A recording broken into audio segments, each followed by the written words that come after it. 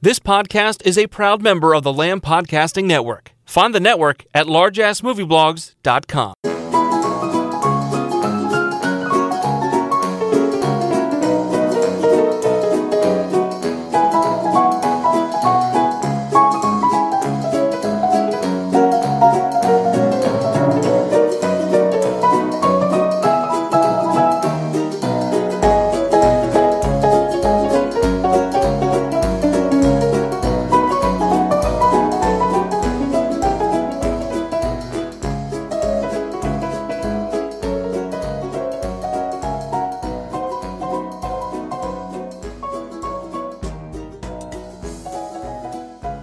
Hello and welcome to episode 21 of the Mad Bad and Downright Strange Showcase, where I invite bloggers, filmmakers and fellow film junkies to help me work for the 1000 film introduction to cult and obscure cinema, which is the Mad Bad and Downright Strange list. As always, I'm your host Elwood Jones from the Depths DVD Hell, and tonight we have a very special show. As tonight I've invited several bloggers who've been on previous shows to come and join me for the inaugural Under the Radar movie draft.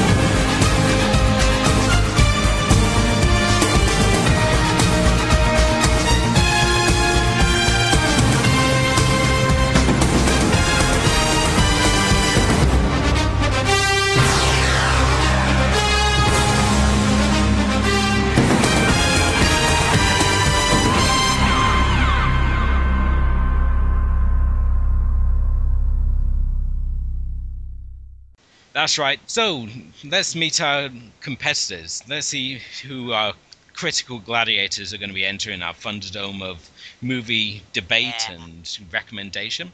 First up tonight, we have the author and one half of the Feminine Critique, Christine. Oh, hi. Christine, whose book is available now on Amazon, Wake Up Maggie. Yep, that's me.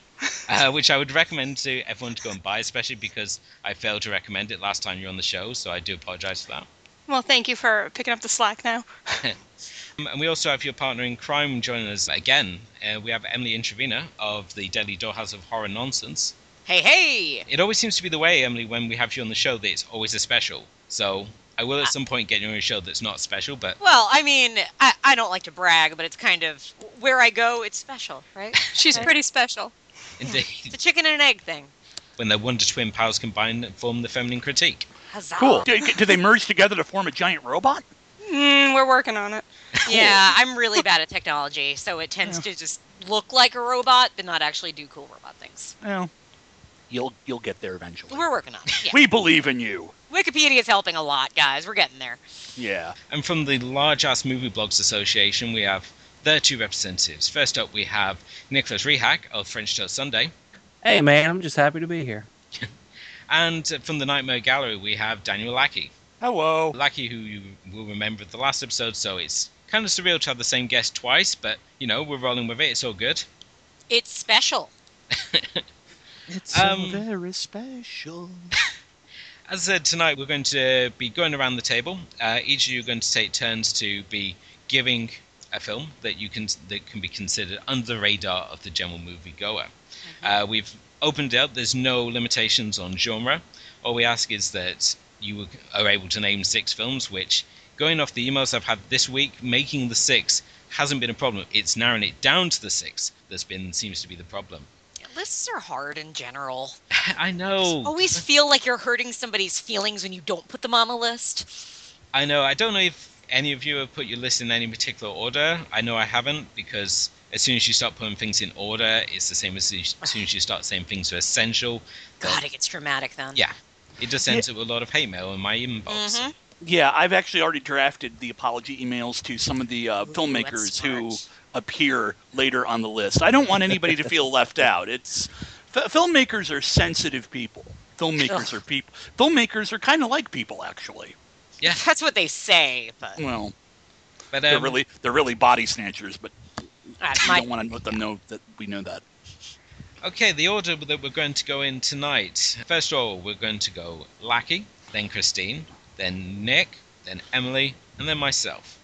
So to kick things off, to fire the first shot in the competition, Lackey, what have you got as your first selection this evening? My first selection is a movie that I think tends to get underlooked in its director's filmography, because it comes one of two films done between his two real modern successes, and the filmmaker's Danny Boyle, and it's the first of two movies he released between 28 Days Later and Slumdog Millionaire, and it's called Millions. oh yeah, And good pick. it's a very sweet and poignant film looking at spirituality and religion and the idea of ineffable forces taking interest in people's lives and what it's like to look at the world from the point of view of a child. The premise being that a large bag filled with money appears one day behind a house of a recently moved family of three, two boys and their father who recently lost their mother. And because Britain is switching to the euro in several weeks, this money, which is in pound sterling, will soon become obsolete, and they've got a very little amount of time to figure out what to do with it, whether they're going to spend it, or one kid wants to spend it on like electronics and cool sunglasses. The other kid wants to give it away to charity, and there's a kind of like a couple of other B plots in there, including the people who appearance of the people who actually the money belongs to, and it's just a very sweet little movie, and it has a couple of really good performances, and I really like the use of effects and special effects to kind of like bring this kid's imagination to life. He builds like this box fort in kind of like an empty field behind his house, and you can see the CGI plug together the little boxes, and it's just a really neat, sweet little film. Cool. Good choice. And Millions is a weird film, obviously, for Boyle, because prior to this he'd done Shallow Grave, he'd done Trainspotting, and then he's obviously going off and making this sort of like sweet sort of family movie. So, And it's like it's like an adult family movie, like the kind they made more in the 80s, where it's not sugarcoating a kids movie. It's there's really mature themes, but you could show it to children and have a good discussion about it. Right. I've yet to see it. I think I was reading the cover and it was like it got to the part about one child wanted to give it away to charity, and I just thought, oh, this is gonna be like pay it forward. Oh God, no. I just wanted like the two kids, and they just think, oh, cool, we got like $1 million. Let's just piss it away. That's the movie I want to see. But How about it?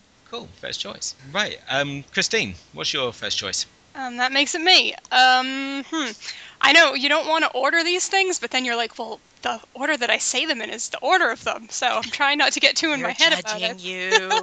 But I don't know. A lot of circles could say this isn't really underappreciated or under the radar, but for me, this is one of my favorite horror movies ever made, period. And it should show up on everybody's list of horror movies ever, and it doesn't. And that's 1977's The Sentinel. I know Emily likes this movie too. Such a good cast. It's the cat. You just want to go through and read the cast list, but I mean, Christina Rains carries this movie on her back, and it's amazing. Mm-hmm. She is infinitely likable and empathetic, and then Burgess Meredith is in it, and anything that he's in, sign me up. There's a cat birthday party. There's a cat birthday party. This, if you've never seen it, it's completely bizarre and really creepy, and it is set in Brooklyn, and our protagonist is a fashion model. And it's just really strange and interesting, and I don't know why more people don't mention it. It's just, for me, it's perfect. That's a bold thing to say, and I always push it on people, and I think that's a good tell of when you're super passionate about a film and people haven't seen it. You have to immediately see this movie. Here, take my DVD. Yeah. So that is my first pick. I personally haven't seen it yet. I've heard it been brought up a lot recently. It's the same as like The Guest. It's one of those films that's now suddenly come into vogue for a lot of bloggers. Bizarrely, a lot of the times it's been brought up is when they're talking about the use of real disabled and handicapped actors in That is Mad very Max. true. Oh, I wonder if it came up also from American Horror Story, of that being like referenced in those discussions of the past season where it was very carnival freak show. Oh, yeah. You know what? I don't even think of that aspect of it, to be honest. Yeah, it's such a small thing in the movie, and it's used And really it's- well. Yeah, it's interesting that people would focus on that. Like, I really enjoy the character interactions and how each room in the apartment building kind of has its own personality and its own bizarre inhabitants. I really like how it's set in this one place, but yet there's so much going on in it. And the sexiness of Chris Sarandon in that movie. Well, yeah, that goes Yeah. without saying. Cool. Nick, have you seen The Sentinel? I have not. I did write it down because I'm interested now. So Yeah, we will be, of course, putting all the films that we mentioned on tonight's show, and then we'll be forming a new list on the Letterboxd page. So any films that you think sound interesting, you'll be able to check out on there. We'll also be putting up a poll so that our listeners can vote, and yourselves can vote for yourselves, or if you think someone else has got a better list, you can vote for them, and get yourself some earn the bragging rights of winning the first under the radar draft. Yeah. nice. Yeah. Maybe I'll find something to put on a box and send you guys. I don't know. We'll see what happens. Right, anyone got anything else to add to The Sentinel? I mean, obviously it's a film that's kind of in vogue, as I said before. I don't like you if you got anything to say. I actually own it. I'm not a huge fan of it. I bought it probably about 10, 12 years ago on DVD, back before Netflix and streaming became a thing. I had seen it as a late-night movie back when I was in my teens, and I figured if I didn't buy it, I would never have a chance to see it again. It's a pretty good movie. I don't really feel particularly amazingly enthusiastic about it, but it does have quite a few. The design, the way it uses the sets with the rooms and the various architectures of the building, it's got a very kind of Rosemary's Baby type vibe. The way it uses these big Gothic New York things, and it's got, if I recall, just beyond the actors that have already been mentioned, Jeff Goldblum, Jerry Orbach, Beverly D'Angelo, and just a couple really, really nice surreal scenes like the birthday party one. Black and white cat, black and white cake. Cool. Sometimes you just need one scene to sell a film, and Cat Birthday Party. I think may be it. Yeah. Okay, Nick, what have you got for your selection? I'm going to kick things off with a film from Michael Mann, and that's Manhunter. A lot of people, when they think Hannibal Lecter, they think Anthony Hopkins, when really the first interpretation of Hannibal Lecter was Brian Cox. And it's a movie that it was actually I watched out of ignorance because I was always a huge Silence of the Lambs fan. I enjoyed Hannibal. I enjoyed Red Dragon. But I'm like, you know what? This movie's probably garbage. It's probably not as good as, you know, what these other films are. And I watched it, and part of me actually enjoys it more than what I enjoy in Silence of the Lambs. I like Brian Cox a little bit more as Hannibal Lecter. I enjoy Will Graham more than I do Clarice Starling, and just the style of everything, that very 80s simplistic yet complicated style, and the way it was shot, and the soundtrack. I really enjoyed the soundtrack.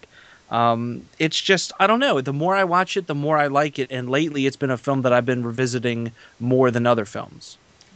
I mean, just obviously, it is a controversial point. What is everyone's sort of thoughts on Lecter? I mean, do we all anyone have a particular favorite actor as Lecter? I personally love Brian Cox as Lecter, but My favorite is Mads Mikkelsen from Hannibal the Show. Me too. I haven't watched the show yet. I do enjoy Mods, but there's just some scenes where for me, the dialogue, like I just can't hear what he's saying, and that kind of bothers me sometimes. But I'm sure that, you know, upon multiple viewings, getting through that, I'll get better at it. But I don't know, something about Brian Cox just does it for me.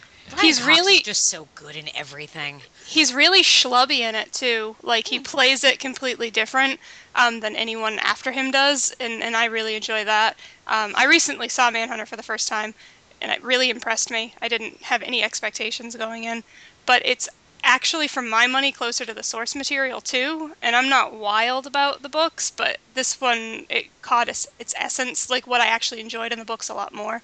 So I tend to enjoy Manhunter, as that's my adaptation. That's the one I go to. I And need I'm to also- revisit it. I do. I think revisiting it will be good too, because I think this upcoming season of Hannibal, they're going to introduce Francis Dollarhide Yep. into the Yeah, series, very so that should exciting. be interesting. Their take on it. Yeah. I just revisited Manhunter, actually. I think I published a review of it about a month ago in anticipation of the new season of Hannibal. And I hadn't seen it in quite a long time. And it is a very good film. It is an excellent film. And I do like how...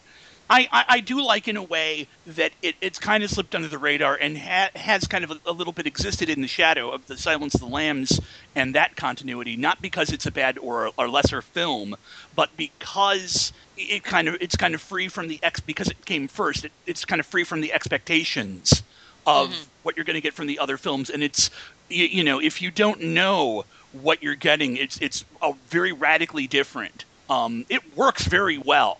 But, like, for example, the character of Will Graham is not going to be the kind of character you expect if you're familiar with the remake of Red Dragon, or if you're familiar with Hannibal, for that matter. Each of the actors who's played Will. And William Peterson, I think, really does do a very good job in that particular interpretation of Will.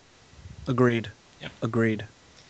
Okay, Emily, what are you opening with? Okay, I'm going with a movie that we did cover on our show a while back, but it's so good and it's so ahead of its time and it's so smart and funny, and to me it is a perfect satire.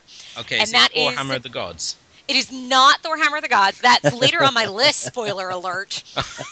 No, my pick is Series 7, The Contenders. Oh, nice. Yeah, which came out in... I didn't put it on because I knew you were gonna. Yeah, it was like one of the first ones to come to me, because it is, for those who don't know, it is essentially skewering reality TV before reality TV was really popular. It came out in, I think, 99, so it's actually right around, I think it might have come out when Survivor was airing, but it was probably made before it hit.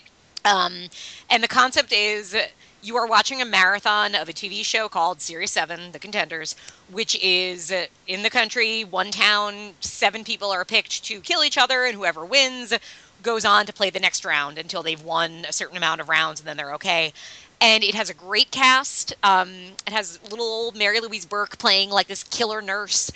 You have, what's her name from Silence of the Lambs? Catherine Martin. What's her name in real life? I can't remember the actress's name, and I feel so bad because she's so great. She's gone on, I think, to be on that medical McDreamy show that I don't know the name of. Grey's Anatomy? Yes, that's it. But she's the kind of woman that you know, people don't make the star of their movie because she doesn't look like she should be, but she's amazing and funny and great. And the movie is just very biting, and it captures the thrill of reality TV perfectly. It does the whole, like, coming up on Series 7, where they give you a preview, and you could see how smart the movie is in understanding everything about how it works. And it's great. And if you haven't seen it, please check it out. It features probably one of the most chilling scenes by Mary Louise Burke, Oh, yeah, she's who's so like great. a killer nurse. And she incapacitated. There's one of the contenders he manages to get caught up in a high-speed pursuit chase and gets incapacitated. And she goes in there, gives him a lethal injection. It's absolutely chilling to watch. Yeah. Oh, and she's fantastic in it, because she just has that, sweet old or middle-aged woman quality that then gets turned completely on its head.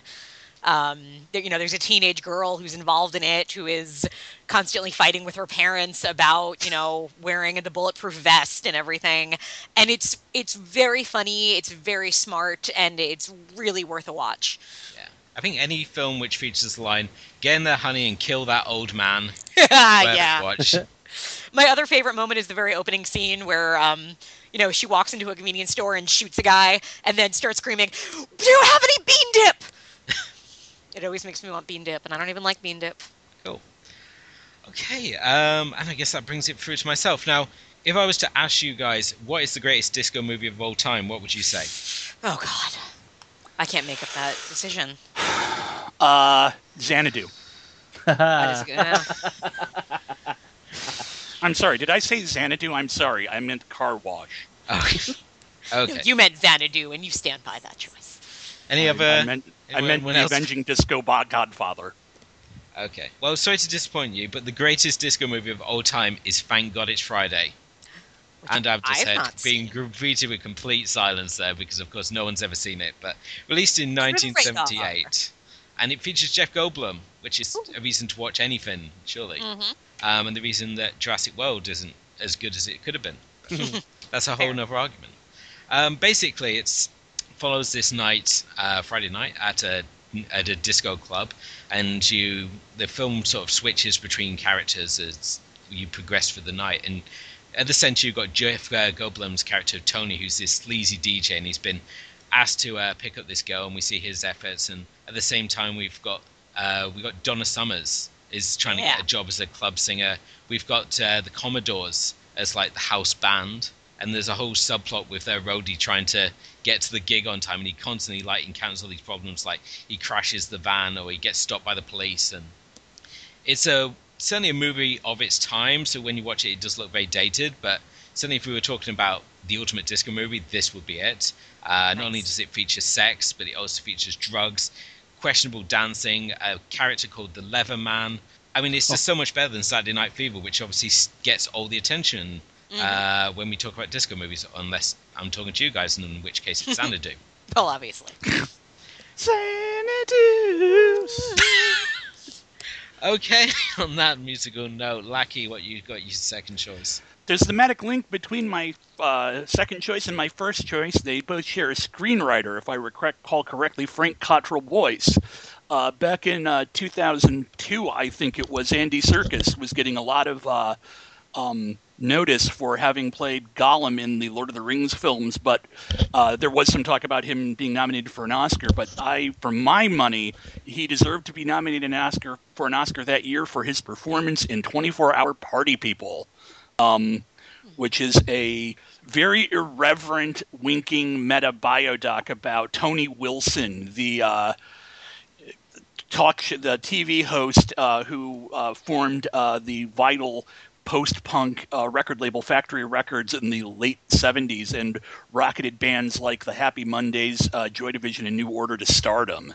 And it's a brilliant film with a lot of brilliant performances.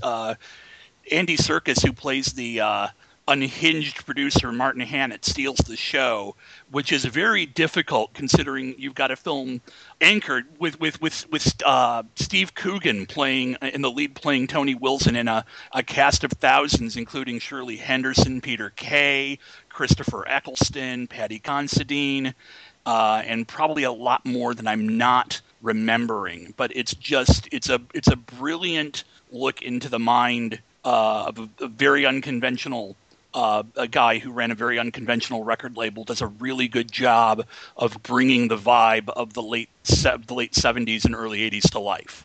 Cool. I know it's a film that certainly got a lot of attention when it was released over here, but then again, it's a British production, and whenever we do something of note, we do like to get all excited about it. I remember when it came out, but I don't remember anything after that. Yeah. So. Under the radar. Cool. Christine, second selection. All right, I made a decision, and it doesn't fit in, but I'm now going chronologically. But so pretend that last thing didn't happen. So my next pick is one that I did on the show. I think it was actually, maybe I chose it to do with Emily. I don't know. Either way, it's one of those movies you see and you're like super pissed that you waited that long to watch it. Like, I've been spending my life without this in it, and that's a shame. That's 1976's Burnt Offerings. Yeah! It's another movie that you hear talked about, but then when you see it, you're like, why isn't every single person championing this movie? I really like haunted house movies, apparently. And it's such a good twist on the haunted house movie. It really is. It's Oliver Reed and Karen Black, so that's the reason to show up. But then it just is still good. And Betty Davis! And Betty Davis, sorry. And Betty Davis.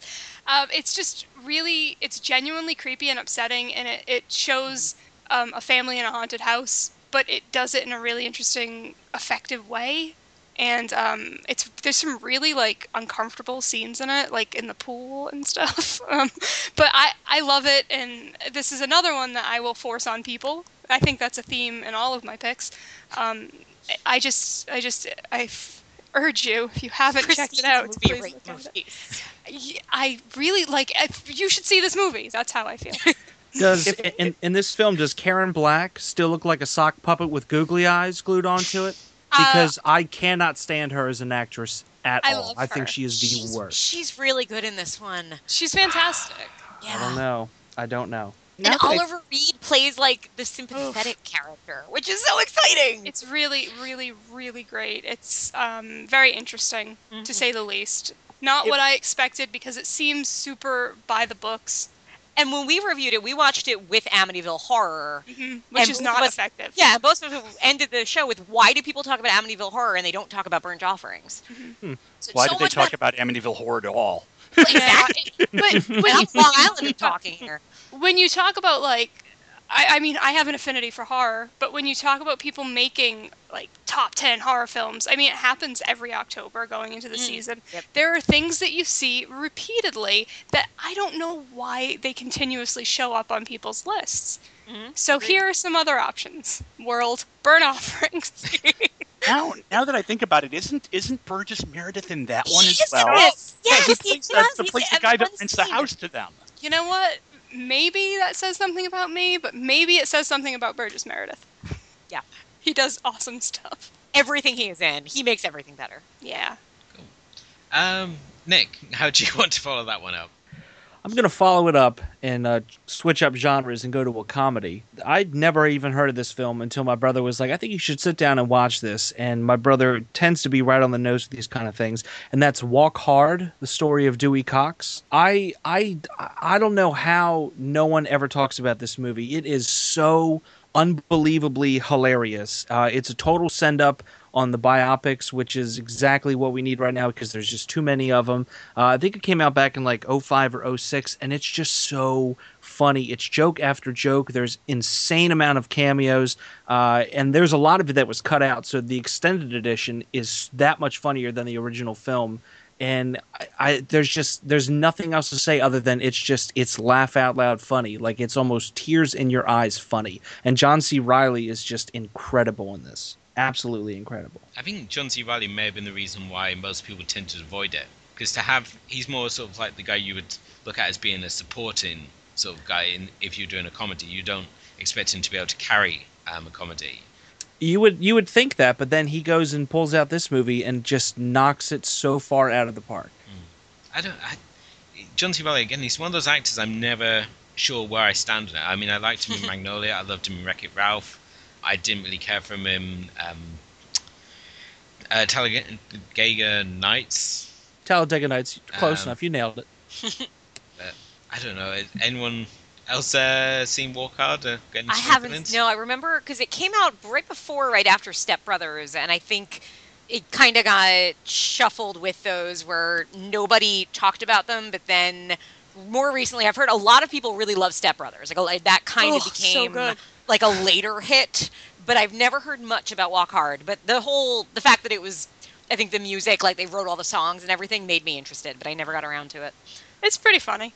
I saw it when it came out. It's worth looking at. I don't know why, like, kind of to echo what was just said, I don't know why something like Talladega Nights becomes this, like, weird this cult favorite, hit. this hit that people reference and quote and stuff, but, like, Walk Hard doesn't. Because it's just as funny, if not more so, in my opinion. And again, why do people get excited about Anchorman? I don't get that, so... Anchorman's just, Fell's just conscious on straight... The fight scene sold me, but the rest of it was not exciting. But I've still got like another hour and a half of a movie outside of the fight scene. It's a fair point. Very fair point. Cool. Right, that brings us round to Emily again. Okay, my number 5, or whatever number, is not funny, and it is not light. I went with something really dark. I think this is the newest movie on my list. It is from Simon Rumley, and it is Red, White, and Blue. This movie will make you want to kill yourself. It is incredibly depressing. It is about 3 characters that get connected. It is Amanda Fuller plays a kind of... I can't remember if she's like a reformed junkie or if she was abused, but she is HIV positive, and Basically, she sleeps around. She kind of hates men and doesn't care what happens from there. There is Mark Center, is kind of like a nice guy who's but also kind of like he's in a band, blah blah. And his mother is dying of cancer, so he's taking care of her. And then there is Noah Taylor, Taylor. You know who he is. He's British, and he is a veteran, kind of like Green Beret veteran, like really rough veteran with some PTSD. And the way they connect is really rough and hard, and really anything I say, I realize now, kind of gives things away. But those three actors are so good, and it's a movie that all of them are right and wrong, but their decisions really screw each other over in terrible, terrible ways. It is hard to watch. But it is just fantastic. And I think Simon Rumley, who also did The Living and the Dead, and he just did something new that people are starting to talk about. He, I think, is just fantastic and makes movies with a certain kind of like unforgivenness about him. And this one is really hard to watch. I don't really ever want to watch it again, but I kind of do. And I want more people to watch it, even though they're going to feel really bad about humanity after they do. What a way to sell your film. Yeah. It's like, watch it, but don't watch it. I mean, you're going to hate yourself, but you should watch it. Watch it. You're going to feel bad. Yeah, they're totally going to put that on the back of the. But it's really good. It's a hard watch, but it's one that I think from there, something about that director is he can get fantastic performances out of his actors, and he does it here and in The Living and the Dead. So I highly recommend it. And he has a humanity about his characters that I think is really important. Cool. I mean, that's it certainly showed up on the list of the top 50 extreme movies of this last decade. I could see that, because it's rough. It's very rough. What's the name of it again? Red, White, and Blue. Something to pair with Requiem for a Dream, perhaps. It's along those lines, yeah, because it's very hard to watch, but it's really good. And again, the performances are so good. Right, so Emily, obviously you just recommended Red, White, and Blue. Which, again, brings it back to myself. This next choice is probably our first documentary selection of the evening, and it's probably going to again divide opinion, and that's the 1999 documentary about pro wrestling Beyond the Mat. Oh, yeah! Yeah, that's great.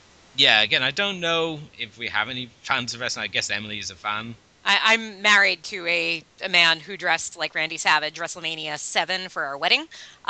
So, yeah.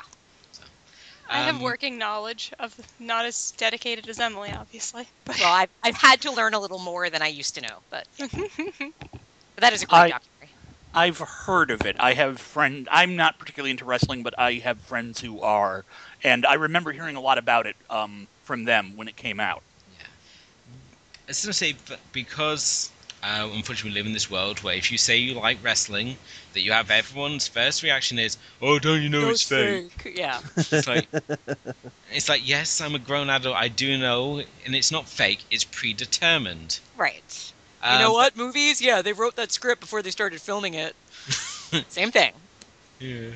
But, there's some people who like to just live in reality all the time, and fun people they are. But when I obviously like to challenge people's opinion, and this is the film I use. More recently, I've also started using Wrestling Isn't Wrestling, which, again, is another sort of... It basically argues that wrestling is just the finest form of sports entertainment.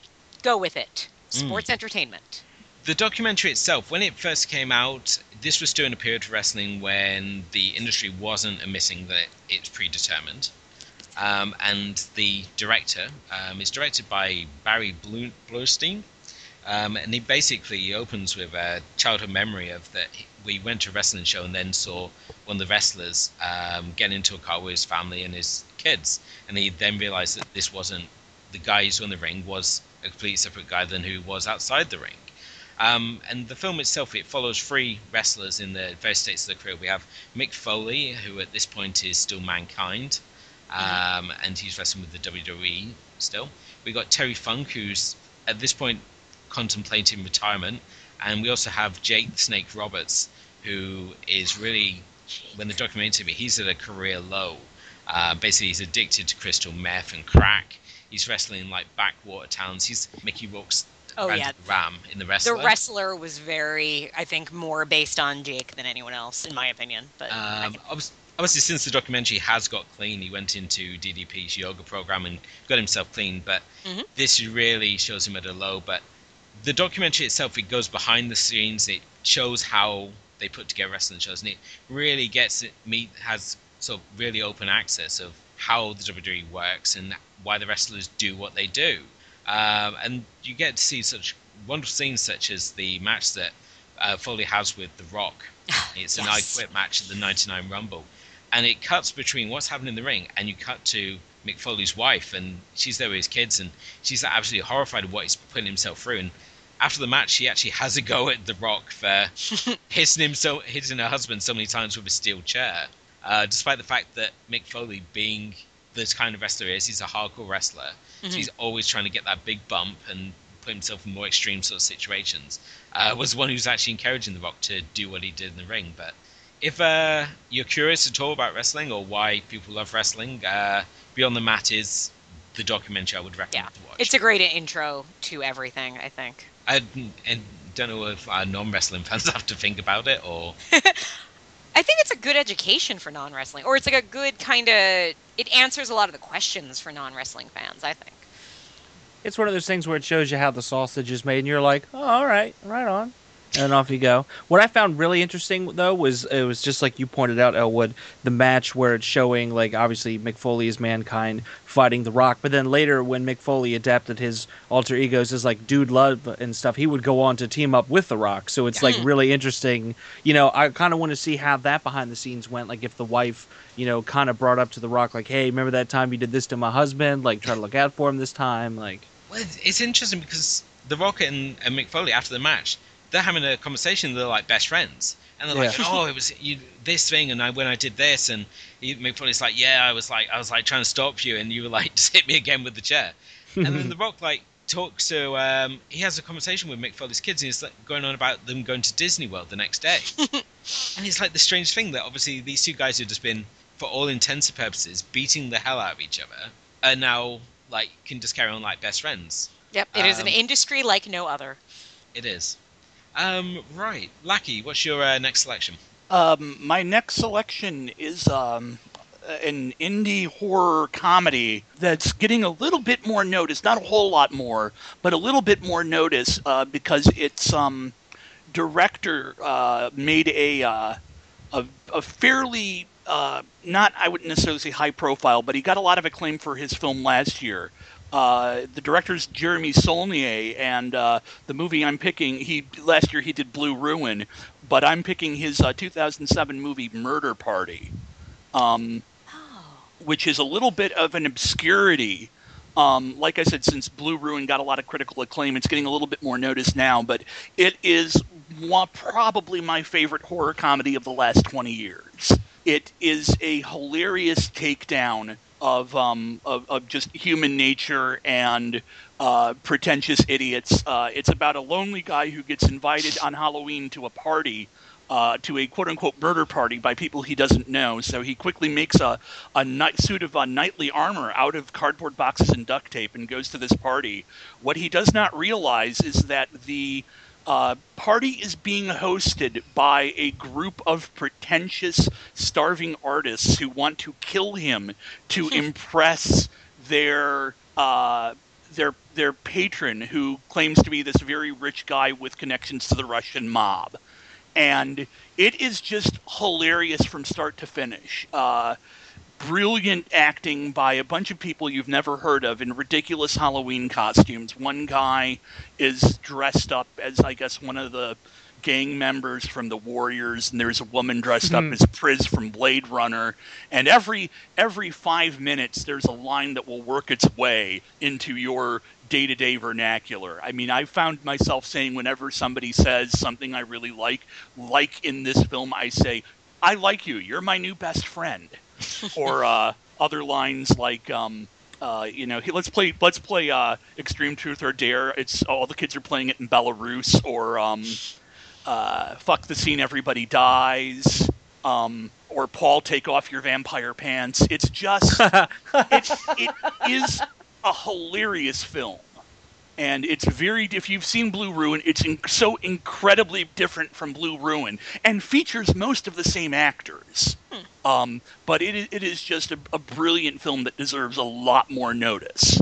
Does it all take place kind of in one central location? Well, obviously at the party, but is it at the party for the entirety of the film, or do they kind of cut away to other things? They cut away to other things, but most of the bulk of the film is at the party.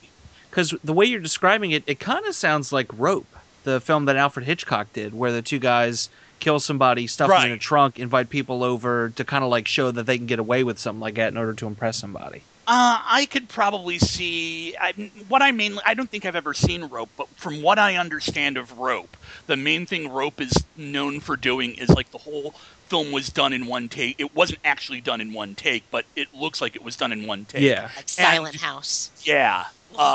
Murder Party doesn't have that, but yeah, it is kind of that, but like it's done as a dark comedy. Okay, I'm gonna have to check that out. Yeah, I've heard of it, and I feel like I tried putting it on my queue a few years ago, and it didn't show up, kind of thing. But thanks for the reminder. You're welcome. Yeah, it's what I'm here for. Hey. It also it's kind of refreshing to also see a movie that uses the hedge trimmer as the weapon of choice rather than a chainsaw. That is a good one. Yeah, it is rather good. I like that.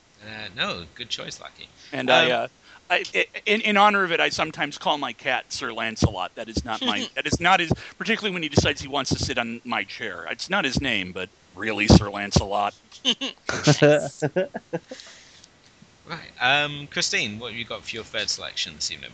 Hi, my third selection is 1981's Road Games. I love, Well, hey, hi. I love this movie. This is another one that I always wonder why it doesn't get brought up more when people are talking about. It's not, I wouldn't classify it as a slasher, but it's in a similar vein. It's like a trucker movie, and I have a soft spot for movies that involve trucks or truckers. I like backroads thrillers. This is, for me, like one of the best. It subverts a lot of genres. It pulls in a lot of inspiration from, like, there's like giallo things going on in it. It's great. Stacy Keach is in it. Jamie Lee Curtis is in it. So you think, like, 1981, those two people, black gloves, strangling, and you would think it's one of those movies that people would not be able to shut up about, but at least in my circles, it doesn't get brought up that often. It shows up on TCM Underground here and there. That's amazing. I've never even heard. You're describing a cross between, like, Duel and Deep Red. Yeah, and exactly. That's exactly never, what it is. And I've in never, Australia. And I've never heard of it. It's so great. It's Road Games. Okay, that's going on my list. It comes up in the exploitation discussion. And I'm it does. Writing it down, and I'm pointing a lot of little arrows to it. Well, it comes with a high recommend. And yeah, you're right, Em. It does get lumped in because it's one of those, like, let's go to Australia and make a movie. But we can do anything. And that's great, but it gives you so much more than that. Yeah. Like, it's not just exploding cars and wild stunts. There's a really interesting... No, not that there's... But this, like, if you go in with that being your expectations, this will blow it out of the water. There's so much more character stuff going on, and it does a lot of interesting stuff with some kind of, genres that, granted, in 1981 maybe hadn't been overdone, but when you go back and you're watching things retroactively, like, how many times can I see, like, a lady get killed? But you can see it a couple more times in this movie. Yeah, it was featured in the exploitation documentary Not Quite Hollywood, which makes me wonder why it wasn't picked up. I mean, obviously we had a lot of films that were featured in that documentary, things like Turkey Shoot. Which again just seemed to blow up, but for some reason this film Dark Age, and there was another one which I was really frustrated I couldn't get hold of, Fair Game, with three films I really sort of came away from that documentary and was like, I want to see these films, and they just proved to be an absolute pain in the ass to find. But Road Games is well worth checking out, especially if you're a Jamie Lee Curtis fan. She's like in prime Scream Queen territory, and like sexy Jamie Lee in that one too. She gets to be a little sassier. Maybe my favorite Jamie Lee, because sometimes she kind of falls flat for me. This is, I think she's really firing on all cylinders in this one. Agreed. Right, Nick, what you got for us? My number 3 is Smokin' Aces. Good choice. This came out a couple years ago, and it was a movie that I was so excited to see in theaters, and then I saw it and I was disappointed, but I bought it and I started watching it more and more, and it's really grown on me to just be something I just absolutely enjoy. Jeremy Piven plays a magician who's kind of gotten mixed up with the mob, and now there's a hit on him, and all these different mercenaries are after him, and meanwhile, the CIA's trying to stop him, or the FBI, someone's trying to stop him, Ryan Reynolds and Andy Garcia, and like Ray Liotta's in there too, and Ben Affleck shows up, and then Chris Pine. I didn't even realize that Chris Pine was in that movie until like going through the IMDb page, and I was like, wait a second, that's Chris Pine, and then I just lost my mind. But I don't know, it's such a just the action and how tense it is and how well paced it is, and the soundtrack is great. I don't know, there's something about it. I can watch it just over and over again. But it's weird that I felt like the first time like I was disappointed, but then it grew on me more and more. So I'd be interested to like talk to me again if I could, first coming out of the movie, be like, why didn't you like it? Because you love it now. That's the Zoolander effect, I believe. It could be Zoolander effect. I will write that down. It's Joe Carnahan. Again, he's one of those directors who's he never did guessed The props. Grey, right? He did that. I think he did the A-Team, like the most recent adaptation of that. And he did Love The Narc, Grey. which is probably the closest, I would say, to this film. This is slightly lighter than Narc. But, yeah, I love the fact that here he's obviously trying to make the crime genre sexy again, the same way that Tarantino did. And the fact that we have all these... we have at the centre Jeremy Piven, who is just basically doing what he did on Entourage, except with a different Playing character. a dick. I mean, But he plays a dick so well. I love Yeah, Jeremy Piven. He's That's awesome. fair. I'm almost surprised that Guy Ritchie hasn't done a style of film like this, or like done a film like based on this kind of concept, because I feel like he's always trying to do some kind of gangster film. Because Guy Ritchie went the same way as M. Night Shyamalan. Yeah, Believed his own hype. yeah. I could see Unfortunately, Once you do Swept Away, it's hard to come back from that. that. Rock and roll. I enjoyed Rock and Roll, if that means anything, but maybe it doesn't. it doesn't. Actually, I've never seen Rock and Roll. Nor have I. Yeah. But I think the thing with Smoking Aces, I love the fact that you have all these different hitmen, and none of them are like professional. They've all got their own sort of approach. Obviously, we've got the Tremor Bros, who are like these psychotic neo-Nazis who just go in like a sledgehammer, and basically they're like real sort of roughing it. They've got like their own little generators and flares and chainsaws and sawn-off shotguns. And then we've got Alicia Keys here, who plays a lesbian hitwoman, who's sort of like disguising it. He goes in for like disguises and things like that. And then we've got Ben Affleck, who shows up in this. And I don't know why people are always so down on Ben Affleck. I always really like Ben Affleck. I like him in Me this. too. I like him in this too, because it's a bad rap. he's in there enough. He's got that mustache thing going on. I really dig that. He's able to work with his little team of bounty hunters, and the way they play off each other is great. Yeah. Well, and when he plays a jerk, he's really good. Like, he should play a jerk more often. I think that's part of where he lost his audience, was when he kind of was not just the J-Lo thing, but when he kept being the leading man and the leading romantic. I think he's much more interesting when he's kind of a dick. I can see that. He doesn't really have. I don't find he has a whole lot of like innate likability. Yeah, he lacks that charm, which is why he was perfect for Gone Girl. There's also a character in this film which reminds me of one of our fellow line members, the Vern. Do you want to name it? Go on. I'm listening. Go on. I love that. I should start by highlighting the fact that I do love the Vern. So this isn't a dig at him in any ways, but there is a character in this film who I'm sure they were going. I don't know if they met Vern, but they decided, let's create a character that's basically Vern as a kid. I was hoping you'd pick this guy. Oh man! Because we have this. One of the characters, he stumbles across this. He gets shot up, and he basically stumbles across his caravan. And there's this kid who's like hyped up. I don't know if he's got ADD or what, but he's in this little karate suit, and he's got like the lazy eye patch, and he's just talking all this smack to this guy who's like missing 2 fingers and bleeding out everywhere. And he's like, "You looking at me, bitch? You looking at me?" And he's like just suddenly whipping out his nunchucks and shit. But he like talks like 500 words a second. He's He has no reason to be in it. The same way that the kid who shouts pancakes in Cabin Fever has no reason to be there, but you're so glad he is there. Yeah, that's a good scene. That makes me laugh so much that you said that. So, if you've not heard of Ben, I would certainly recommend checking out the As You Watch podcast, one of the many great podcasts on the Lamb Podcasting Network. Check it out now at largeassmovieblogs.com. Right, now before I dig myself into a deeper hole, Emily, what you got for us? Okay, I am going to go. My next pick is another very underrated horror film from 1970 something or other. This movie had a remake that I think even less people saw the remake than saw this one.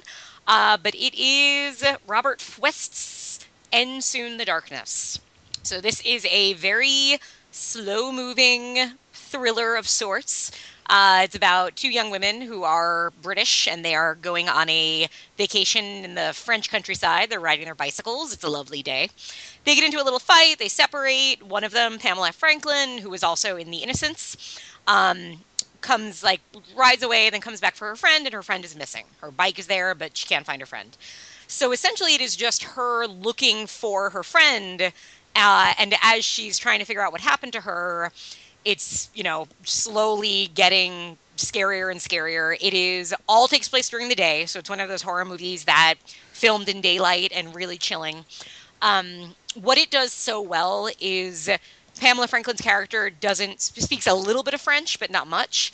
And she is in the middle of the countryside, so most people there do not speak English. And it does not use any subtitles when they're talking back to her. So if you don't speak French, like I don't, you have no idea. You're right in her shoes. I love when movies do that, Emily. Yeah, and because you feel just as disconnected as the character does, and because you have no idea. Yeah. Everything is from her point of view, so you are in the boat with her the whole time. You have absolutely no idea who to trust, who not to trust. There's a whole bunch of shifty characters, but you don't know if they're shifty or just like French hicks or what. And if you've ever been in a country where you didn't speak the language and like had that moment of like, oh shit, what do I do? Mm-hmm. It captures that so well. It has a really good twist. It's the director who did Dr. Phibes, which I debated putting on here, but I'm like, oh, everybody's seen Dr. Phibes. And if they haven't, then everybody go see The Abominable Dr. Phibes because it's fantastic. But it's the way Dr. Phibes is amazing. This is amazing in a totally different way. And I always really respond to that in a director when he can do completely different films. And it's just a really good, like the definition of a slow burn. So go for it. It was remade with, I think, Amber Heard and Carl Urban, and it's just not that exciting. But this one is just, like, you need to watch it when you're going to sit down and watch it with the lights off because it's really slow. It takes its time to build, but it's really worth it, and it gets there. So go check it out. I watched this a few years ago. I barely remember it, other than that I remember not really liking it. Okay. And I'm rereading my review now. Apparently, I thought it was tedious, and I figured out the twist very early. I can understand because it is slow. So if it doesn't, and I think that's kind of the same description goes for any movie that takes its time. If it doesn't get you, like in the beginning, if you're not with it, it's just going to be boring. And I could totally see this movie boring someone. And I don't disrespect you for not liking it. But I barely remember it, so maybe I should give it another chance. It's possible. We are talking probably saw it about 5 years ago. Mm-hmm. Long enough ago, I mean, recently enough that I actually, it was while since I've been film blogging, so I have a review that I wrote that I'm looking at right now. But even all I really remember about it is bicycles and Pamela Franklin. Yeah. And her really unflattering shorts. I have seen this movie. Okay. Yeah. And I saw the remake. Yeah. Okay, yeah. Clearly it didn't have the same effect on me that it did on you. Oh. I'm thinking like, Amber Heard, I saw this movie. And yeah, I watched them both back to back actually, which I don't recommend. Oh, I would not do that. Because the remake just like sours you on what you just watched. The remake just isn't good. Like it's just not good. I think I saw this because of you, Yeah. Oh. I think I need to rewatch it because I don't have a strong enough memory of it, and that's sad. Maybe my under the radar pick wasn't a good one. I think it was. Thank you. Okay. Or just watch Dr. Fives, I mean, if you haven't. Yeah, well.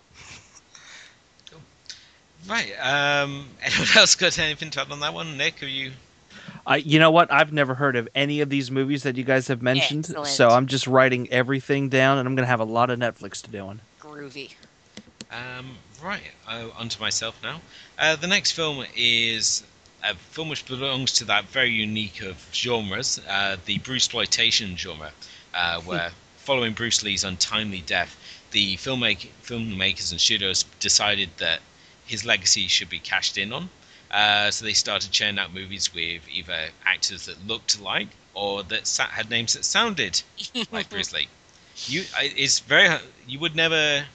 I don't think you could ever have any other actor that would inspire this sort of genre. But it exists. It's probably one of the more obscure ones. But the film, my next selection, is one of the more random selections, should we say, and that's The Dragon Lives Again, or Deadly Hands of Kung Fu, directed by Key Law from 1977.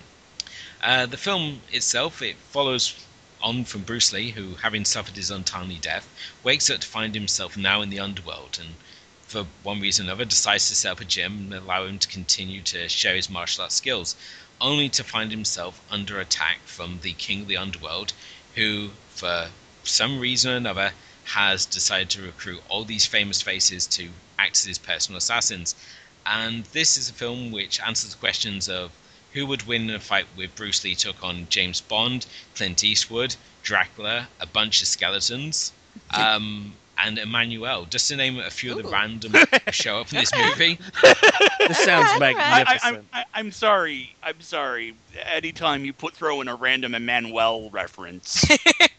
I mean, this is, again, it kind of makes sense because this is 77, so the Emmanuel films are sort of at their all-time high. When in doubt, throw in Emmanuel. She would show up. The actress who plays her doesn't even get a last name in the credits. She's just credited as Jenny. But yeah, as I said, you have, on one hand, you have all these sort of celebrity faces that I said you have James Bond, you have Clint Eastwood show up. You also have more random characters, like you have the Godfather randomly show up, who's played by a Japanese actor. We also get to see him fight people like the One-Armed Swordsman and Zakatoa. And the opening, it sets it up as the film that's dedicated to the millions who love Bruce Lee. And surely you just can't help but wonder there's a small bit cut off that, and now we plan to cash in on these people. Dedicated to you so that you give it money. Yeah. It is probably one of the most batshit insane kung fu movies I've ever seen. It opens with Bruce Lee appearing to have an enormous erection, which turns out to be his nunchucks. I like that. We also get to see a move called the third leg of Bruce Lee. Does it involve the erection made of nunchucks? Basically, he's like fighting this guy, and then a third leg just like appears up out of nowhere. I need to learn that trick. So, but yeah, I mean, the fact is that as well as the fact that you have all this martial arts action happening, the film decides not to focus on Bruce Lee's legacy, but on his penis. His penis gets so much attention in this movie. Well, isn't that his legacy, if you think of, like, physically? Apparently it does. Certainly the King of the Underworld's concubines seem to constantly reference it. We have lines like, when a man's endowed like Bruce, the girls are bound to want him. I mean, it like verges between being funny to tasteless. And there's a scene where he's apologizing for cheating on his wife. So you're never sure where to make of it. And I mean, spoiler alert, the film ends with Bruce Lee flying off on a wire like Superman, just like randomly across a quarry, and then it just ends. That's amazing. But yeah, this is a film. All it needs is a cat birthday party, and you got and a unicorn of some sort. Well, yeah. Oh, God. The throbbing erection of Bruce Lee, coming to cinemas in 1977. Yeah. I mean, if you like this one, there's also the film The Clones of Bruce Lee, where where following Bruce's death, they create 3 clones and fight villains, super villains. Kind of like a kung fu version of the Avengers. Oh, wow. But that film also features a fight scene in a backyard where, I don't know if they're renting someone's house, but you actually see a washing line in the backyard. No. Again, I don't know if it was intentional. They're like trying to show that here's an employer that, allows his minions to do the washing at work or whatnot, or The Dragon Lives Again, or Deadly Hands of Kung Fu. Nice. If you want an entry point into Bruceploitation, there you have it. I'm guessing no one else has seen this because I not have as not. much No. as Trek like I do. But now I must. Indeed. Now you must. Coming soon to the movie of the month for the Lambcast. Yeah. Lackey, where do you want to take things next? I'm going to take things to a movie made in the mid to late 90s. I think 98.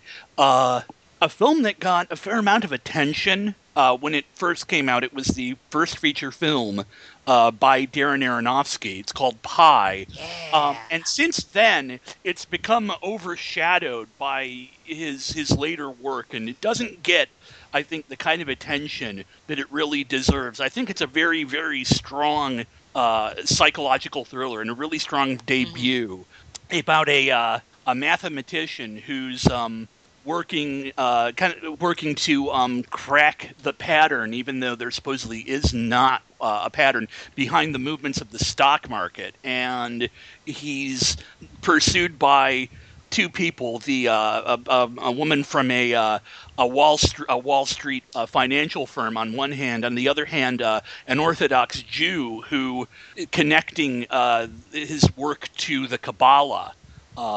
And it's just a very interesting examination of various different themes. The connection between, pattern and chaos, the connection between the divine and the material, the relationship between genius and madness, and it's a great film with some really, really, really good performances and a very striking, very bold style, shot in black and white, which was a little bit of obviously it's a rarity nowadays, but really made it stand out in 98.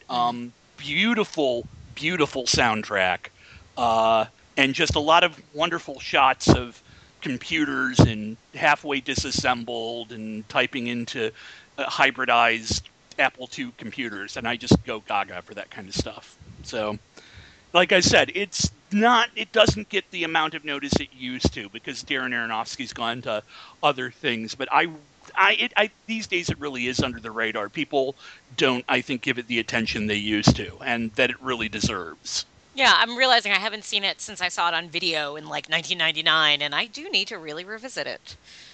You do. Yeah. It is known. Mm-hmm. The problem I have with Pi, and this might be just the fact I'm useless at maths, when I'm watching it, I have the feeling that I would appreciate this more if I was smarter. That's one of those, is the math real, or is it just, like Cube? Like Cube, where they're doing the math, but you're like, okay, I'm really bad at math, but I know that that's not a prime, that is not a prime number because it ends in 2. The so math it could just be that they're trying to make you feel dumb. The math in Pi seems legit, but I'm hopeless when it comes to math. I sometimes need a calculator for basic, 2-digit arithmetic, and it pulls me in, so... Yeah. Christine, are you a fan of Pi, or...? I kind of feel the way you do about it. It's similar to the way I feel about Primer, which I know is a really good movie and I really like, but I feel like it's wasted on me. I go, oh, I would understand this a lot better if I was a little bit smarter, but I do like Pi. I'm not a huge Aronofsky fan. I mean, I guess he's great, but this is probably one of the ones that I like more than others. Cool. Yeah. Nick, do you have? I think you've mentioned before you're an Aronofsky fan. Is that right? I enjoy Aronofsky, but this movie I can't stand. I don't like it. I don't know why anyone praises it. He caught a real lucky break, and he was able to make the films that he went on to make. That's why I kind of stayed quiet and just let Wacky go on and talk about it. But personally, I don't understand the appeal and why people enjoy this movie so much. I really don't get it. It's for me, this is up there with Christopher Nolan's Following. I don't understand the appeal or why people enjoy that either. Both of these films are very boring, and I would rather be doing other things with my time. Rapiers at dawn, Rehack. I will not have my precious Pi impugned in such a way. I demand satisfaction, sir. Well, hey, at least your hockey team won the cup this year. Yes, even though I Little forgot that things. the game was on. Oh. They don't need to know. Such is my shame. I must wear it like a scarlet letter. For shame. Yes, shame on you, lackey. Okay, well, Nick and Lackey decide to go off and have a duel. Christine, what do you have for us? All right, well, my next pick is a movie that I don't know if I can defend it in its quality from start to finish, but it's something that is near and dear to my heart. It's a movie from 2001 called Sugar and Spice. It is high school cheerleaders robbing banks. I don't know if anybody remembers this movie. And they all got like little masks on, and they do They it in all have bikinis those- and stuff. The little there's Betty like masks. the little doll masks, and it's really funny and really smart and really satirical and way better than it has any right to be. And but it struggles. Its runtime is padded as it is, and it only comes in at like An hour and 5 minutes. 75 minutes or something like that. And the end is really weird and feels not like the original ending, because I don't think it is. But boy, oh boy, is it funny. And Marley Shelton is in it. She's great. And Melissa George is in it. These are all people that I absolutely adore. And it kind James Marsden. oh my god, James Marsden is so good. funny. He's playing earnest and sincere. He is wonderful. James Marsden's great. Oh yeah, Mina Savari, I almost forgot about her. So it's kind of in the vein of like a Jawbreaker, which could be on this list, but I didn't put it on this list. Those are movies that I am very passionate about because they spoke to me as a youth. I wasn't that young when this came out, but there's definitely something really, really funny. Like Melissa George's character is obsessed with Conan O'Brien and absolutely in love with him Forgot about in a that. creepy way, and that makes me feel good about me. It's really sweet. It has like this really Sweet. like it's not a mean movie. Like you compare it to Jawbreaker, which is a very mean movie. Like it's the kind of polar opposite of that, with a similar sensibility. Yes. But, like, in that same, let's watch these girls who are clearly not in high school do something, the Donnas could have played at their prom, like in that vein of film, which I think get a bad rap sometimes, but they're often really mocking what they're talking about, rather than, like, as earnest as it is, it's still very satirical. Yes, definitely. I wish the Donnas had played my prom. It would have been I know. Well, back in the early 2000s, I think they could have. They were in every movie. Either their song was playing or they were in it. I think they were in Drive Me Crazy, the Melissa Joan Hart movie. I don't know. I love them movies. If anybody ever wants to talk about them, you know where to find me. Well, I know what I our next was show really, is. really shocked when the Donnas showed up in High Tension. I was not expecting that. They really get you with that one. Yeah. That's the twist. That's the real twist. The Donnas were calling from inside the house. Okay. How come whenever we go to, it's always some random note we end every film on in this It's evening, appropriate. so. I've got Jules breaking out. I've got Donna's phoning from inside the house. I've got comparisons to other podcasters being drawn. So good. Nick, what are you going to throw into this ball of confusion that this is randomly turning into? My number 4 is actually a biopic. It's Bronson, a 2008 film by Nicholas Winding Road Refn, starring Tom Hardy, and what I'm pretty sure is the first film I saw Tom Hardy in and made me fall in love with Tom Hardy. And ever since then, I feel like every film he's in, he keeps getting better. Even though the film might not be as strong, Tom Hardy is still, to me, very impressive. I don't know, there's just something about this movie, the way it's stylized and combined with the score, and Tom Hardy's performance sells this film. Without Tom Hardy, I don't think you have as strong a movie as you do. It's really a tour de force in that he carries every single scene he's in and just sells the hell out of this movie. And it actually made me want to look up the Charlie Bronson character, and what a wackadoo kind of guy. Holy hell, what a movie to make about somebody. But yeah, Bronson, it's superbly fantastic, I feel. Yeah, I totally agree. And what I loved about the way the film is shot, it's not shot as you would expect a film about Bronson to be shot. I know when it was first announced and they were saying we're going to do the Bronson biopic, I thought it was going to be like just a very sort of straightforward film, and they'd make it sort of like for the sort of beer and pizza sort of crowd to be like this tough guy sort of prison movie. But instead it kind of takes on a weird sort of art house vibe, and I think that's a lot to do with the fact reference it's directing, who obviously gave us Only God Forgives, Pusher, and Drive. So he's already sort of got that sort of style. But really, with this sort of film, as you said, Tom Hardy was really sort of establishing himself as the human chameleon. I mean, here he's completely different than any other character you've ever seen him play, and it is a real sort of journey you go on with this character, and the way he presents Bronson as this sort of raconteur, presenting his life story to this sort of theatre of people, and that you have like this weird laugh track that kicks in when he's like cracking jokes on particular scenes or moments that from his life. Yeah, and his performance in this makes me excited for hopefully his next biopic work when he plays Elton John in Rocket Man. That's going to be something special. I cannot wait for that to happen. That could be amazing. Really? He's actually playing Elton John? Yeah. Oh, yeah. It's been confirmed for at least a year or two now. I don't know where the project is stage-wise, but that's happening. I mean, that would finally give us an Elton John that you would believe would win a fight when he does Saturday Night's All Right for Fighting. There you go. There you go.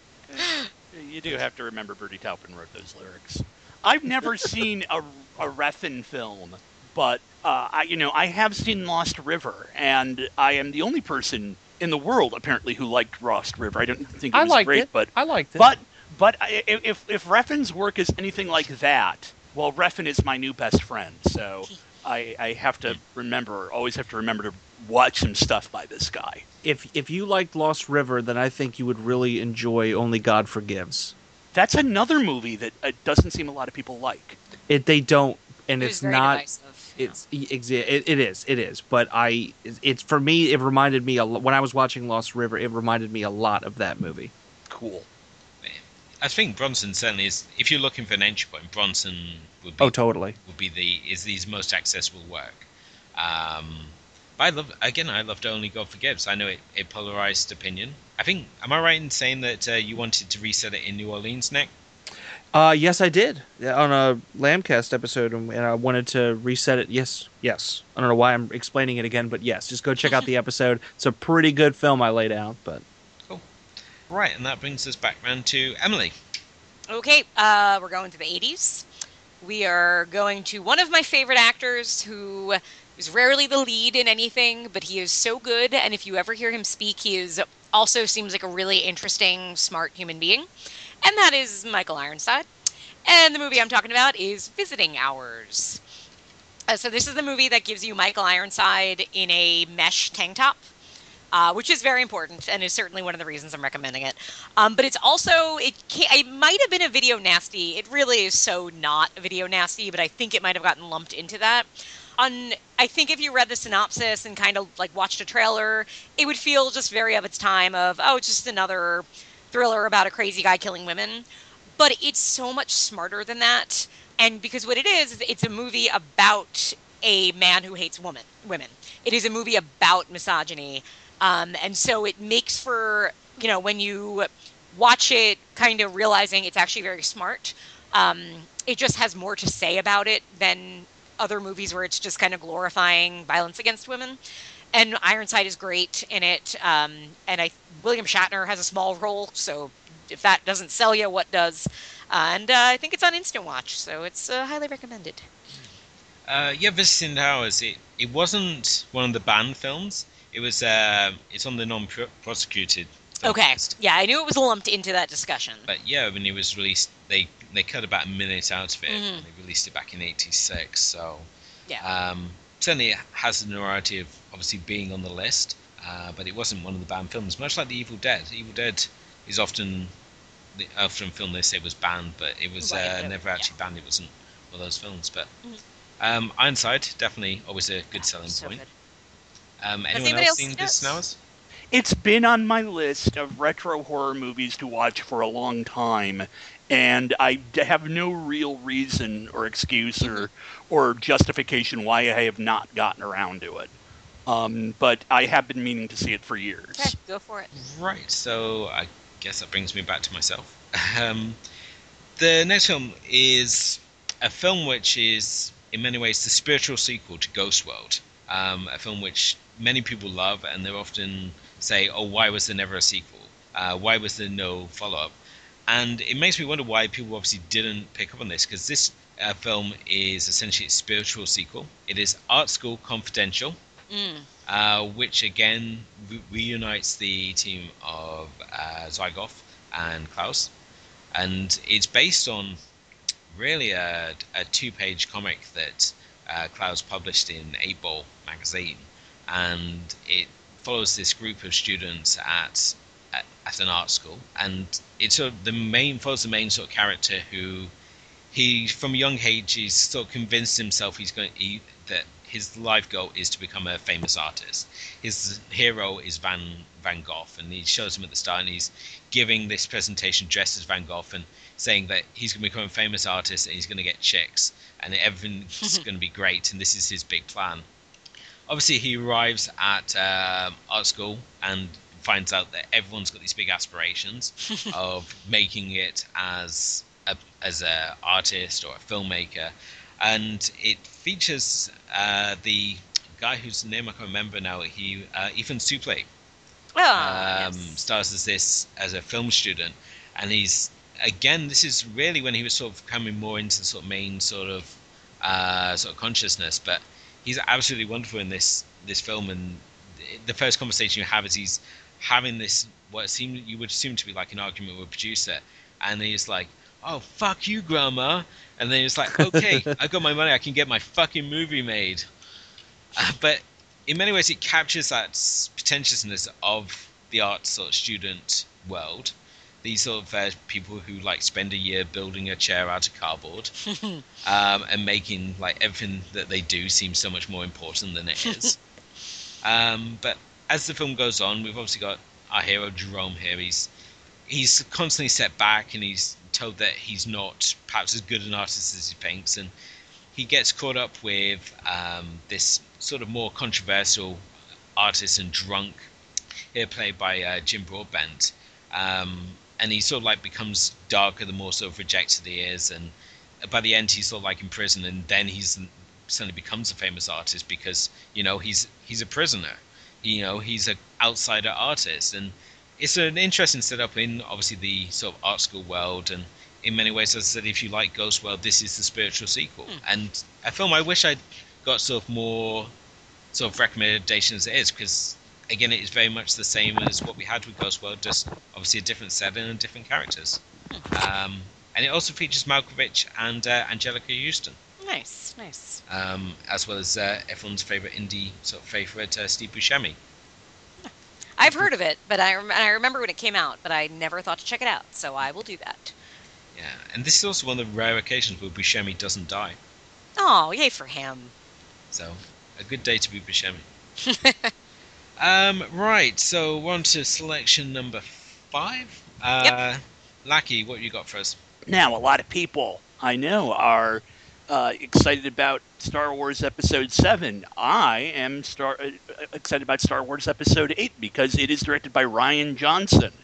And my number 5 pick is his feature debut from, I think, 2005 or 2006, Brick.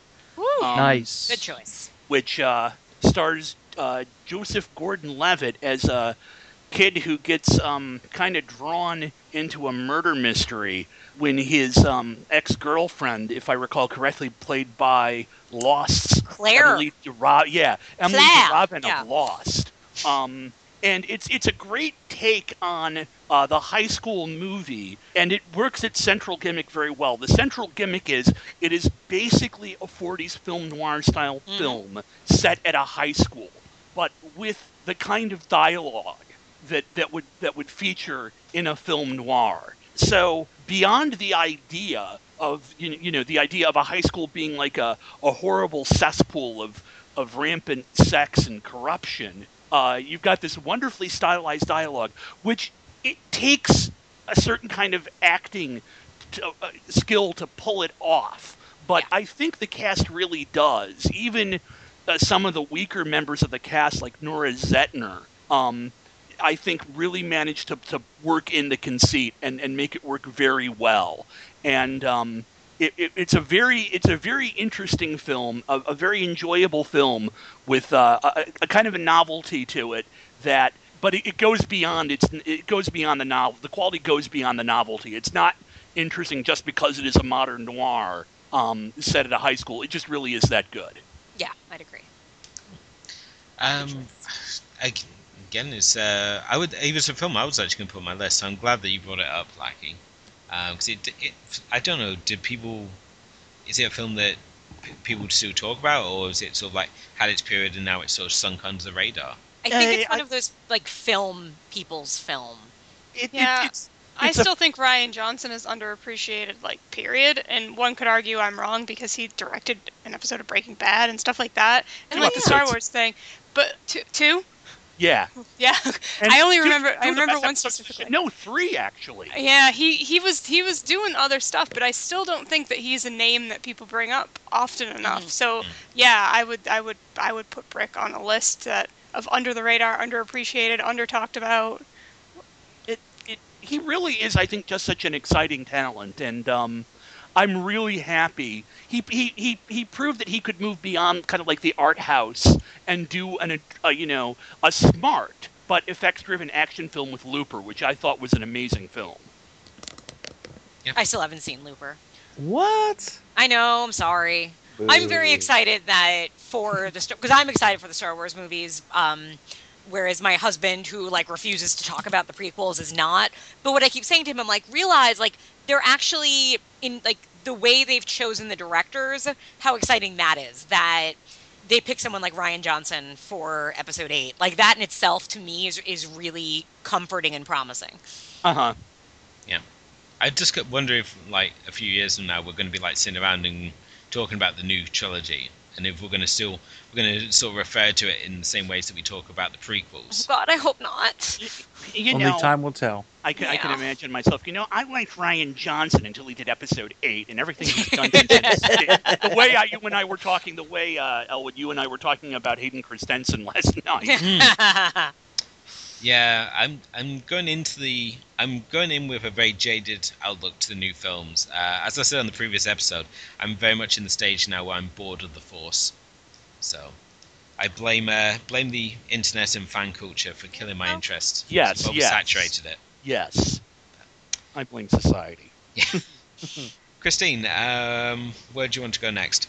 Hey, it's me again? Yeah. It is. All right. Well, this is a movie that Emily and I covered on the show, I think because I prompted.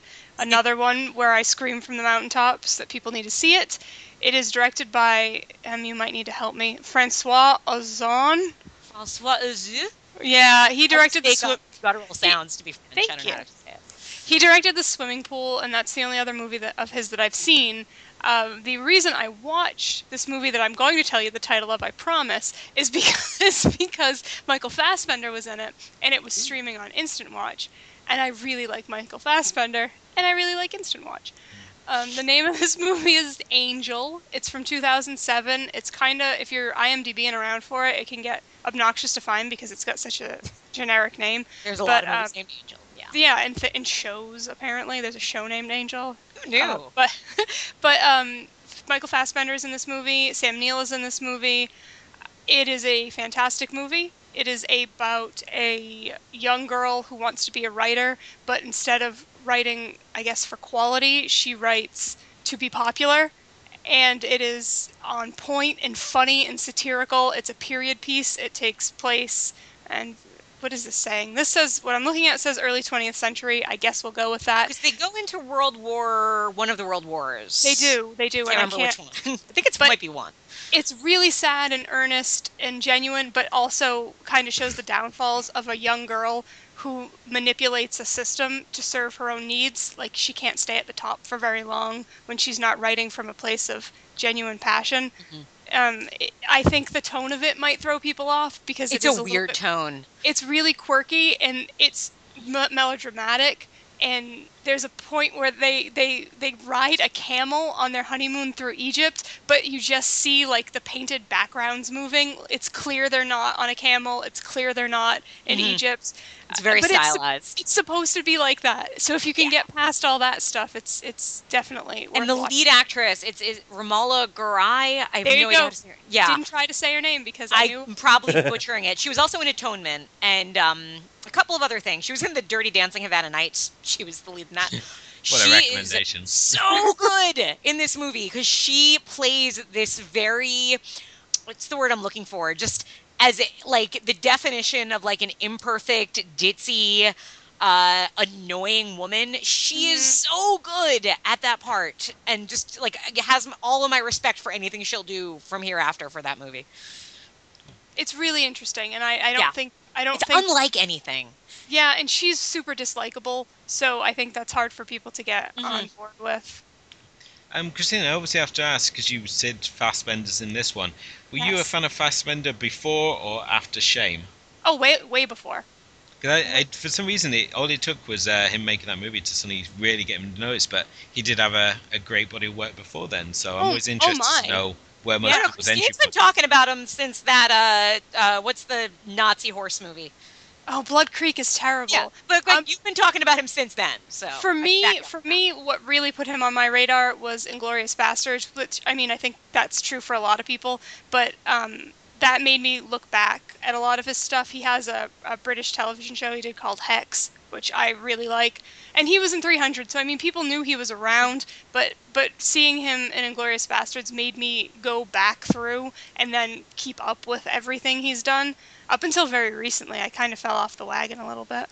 Who was he in 300? Was he the Hunchback guy? He was one of the 300. Yeah, he's a yelly guy with long hair and really nice abs. And six pack. Yeah, I'm not sure.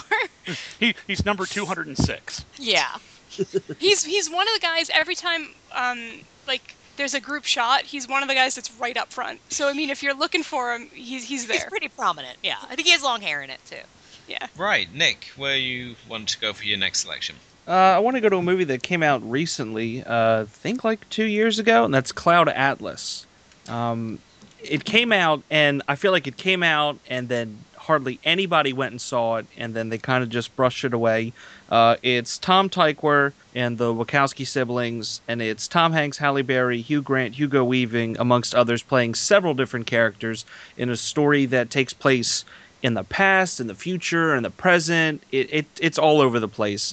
But there's something so magical about it. I remember just being so enthralled in the theaters, not understanding half of what's going on, but being just so enamored with the story and what does it mean? Does it even mean anything? And then upon subsequent rewatches of it, just like trying to put the pieces together, it's like a fun little puzzle of just I don't know. It's a puzzle of something. But I really enjoyed it, and I don't know. There's something about it that just draws to me, and it's one of those, you watch it every so often, and I hate to say it, but I think it's one of the last good things that the Wachowskis did, because I've seen a little bit of Sense8, and I'm not a fan of that, so I kind of just went. Well, sorry. I just instead of watching that, I kind of went back to Cloud Atlas and just enjoyed that. And it was nice to see Hugh Grant in a role instead of like him, fumbling over ties with Sandra Bullock in 2 weeks' notice, or him fumbling over another girl in Love Actually, or just him fumbling in general. Like, it was nice to see just how, I guess, of a chameleon he could be in some of those roles that he played. Do you go with the director's? I haven't seen it yet, but I know that there is a director's cut that's very long, but that many people have spoken higher of. Do you have a preference, or have you seen the extended? I've seen both. I think if you want to just get an idea of what the movie is, just watching the regular theatrical one is fine. But if you want to just kind of solve that puzzle a little bit more, get a little bit more out of some characters, definitely go the extended route. Okay, because I've been wanting, because I read another book by that author. I read the Bone Clocks, and I really liked it. And I'm like, oh, I do want to see Cloud Atlas.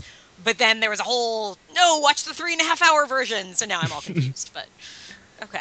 I think you may have hit it on the head there, Emily, with why this film didn't really take off. I mean, first of all, it's the Wachowskis, which is now a sort of warning sign if you see them attached to it. And second, it's them directing a 3-hour movie. Right. Which I think a lot of people don't, whenever they see like a 3-hour movie, unless it's someone like Scorsese or Spielberg, sort of a director of note. People are always going to be so kind of cautious whether they're going to want to commit 3 hours of their time to sitting and going on this epic, especially because it goes on so many different directions and eras and timelines. It can seem like a bit of a daunting watch, but somehow they make it work. I don't know if Christine and Lucky, did you watch Cloud Atlas or? I saw it in the theater. Okay. Yeah. It's so funny that this is coming up because I was just saying the other night while I was watching Sense8, watching Cloud Atlas, I was like, this is good. It's so close. It's good. It's so close. It could be so much better. I wish the Wachowskis would do episodic television. And then they did, and it's not good.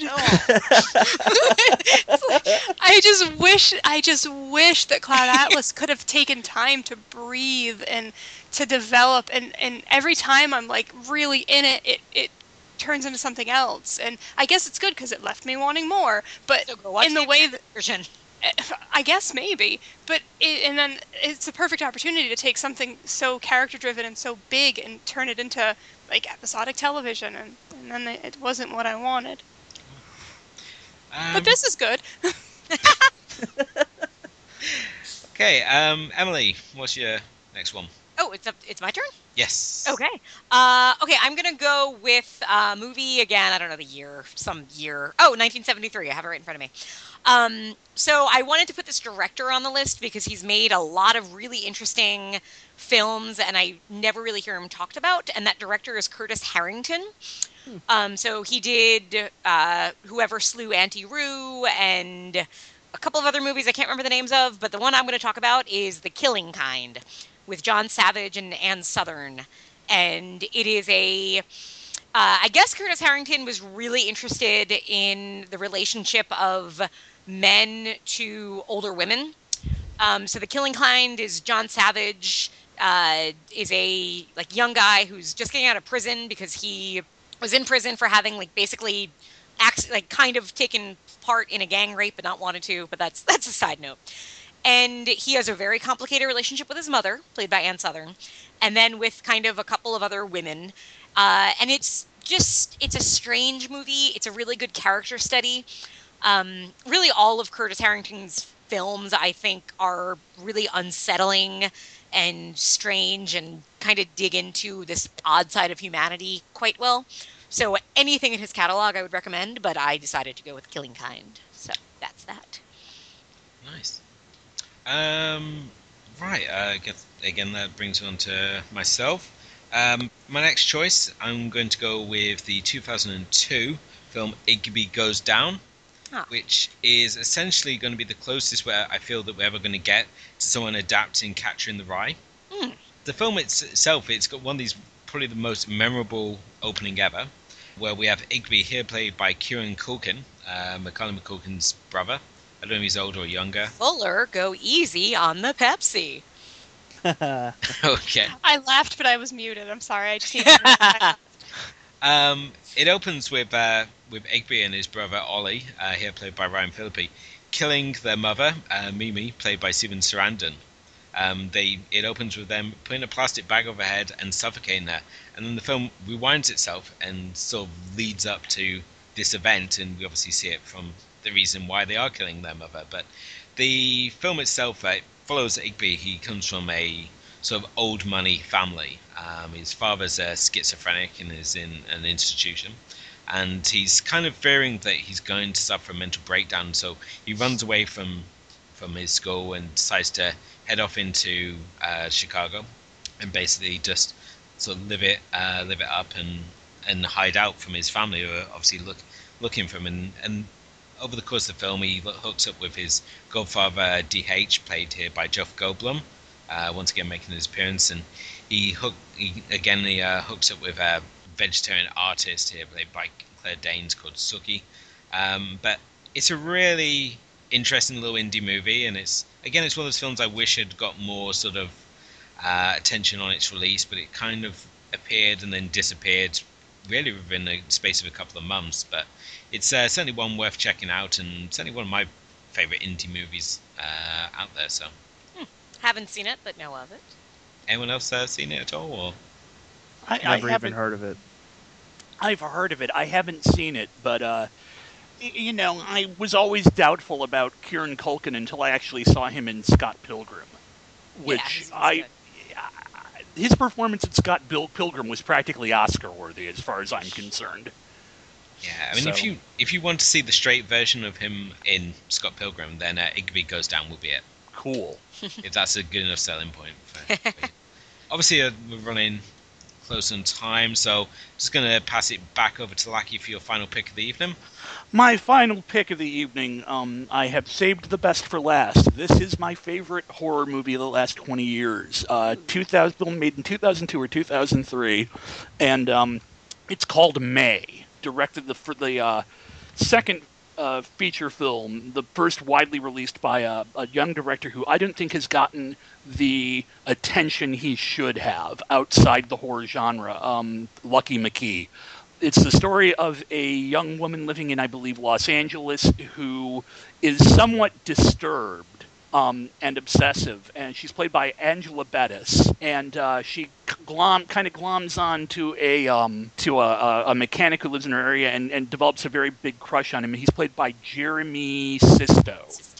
And in the middle there is the first role I ever saw her in, Anna Faris. As a somewhat flirtatious bisexual co-worker who flirts very heavily with May, and it's really hard to really talk about May without going really too much into spoiler territory, but it's a really, really strong look at how outsiders try to fit in with society, and basically taking the point of view of both the outsider and kind of like the people who have to deal with some obsessive behavior. And it is just, all three lead performances are fantastic. And I cannot praise this movie enough. It is, like I said, it's my favorite horror movie of the last 20 years. It's a good one. It's a very good one. It is. Christine, Nick, you got anything to add on May? I don't know if it's popped up on your radar at all. I really like it. Again, this is a movie I've never heard of, so I'm just writing all of this down. Angela Bettis is really good. Oh, she's fantastic in it. She should work way more than she does. Unless She's she doesn't really- want to. Yeah, that's fine. She's really versatile, too. She can do anything. And Emily and I talk about this a lot. The Masters of Horror thing that happened a long time ago. Yeah. Sick Girl. She's fucking on point in that one. She's great. I love that. Oh boy, yeah. Some Masters of Horror are super flat and like really disappointing, and then others are like really surprising. And I think she is the elevates. MVP of that one. Yeah. Agreed. Yeah. May was obviously a film we've covered on a previous episode with Vern. You can find that one in the archive section where we talk about both May and the Soska sisters' American Mary. Nice. So if you want to read a bit more, listen to what Vern had to say on that, check it out in the archive. Christine, your final pick of the evening, though. Hey, it's my final pick, and if you've ever heard me open my mouth ever, you might know what I'm gonna say. 2009's Jennifer's Body. Knew it. Yeah, sorry. Not that this is like under the radar or like no one knows about it, but I do think that maybe people haven't seen it because they have preconceived notions about what it's going to be.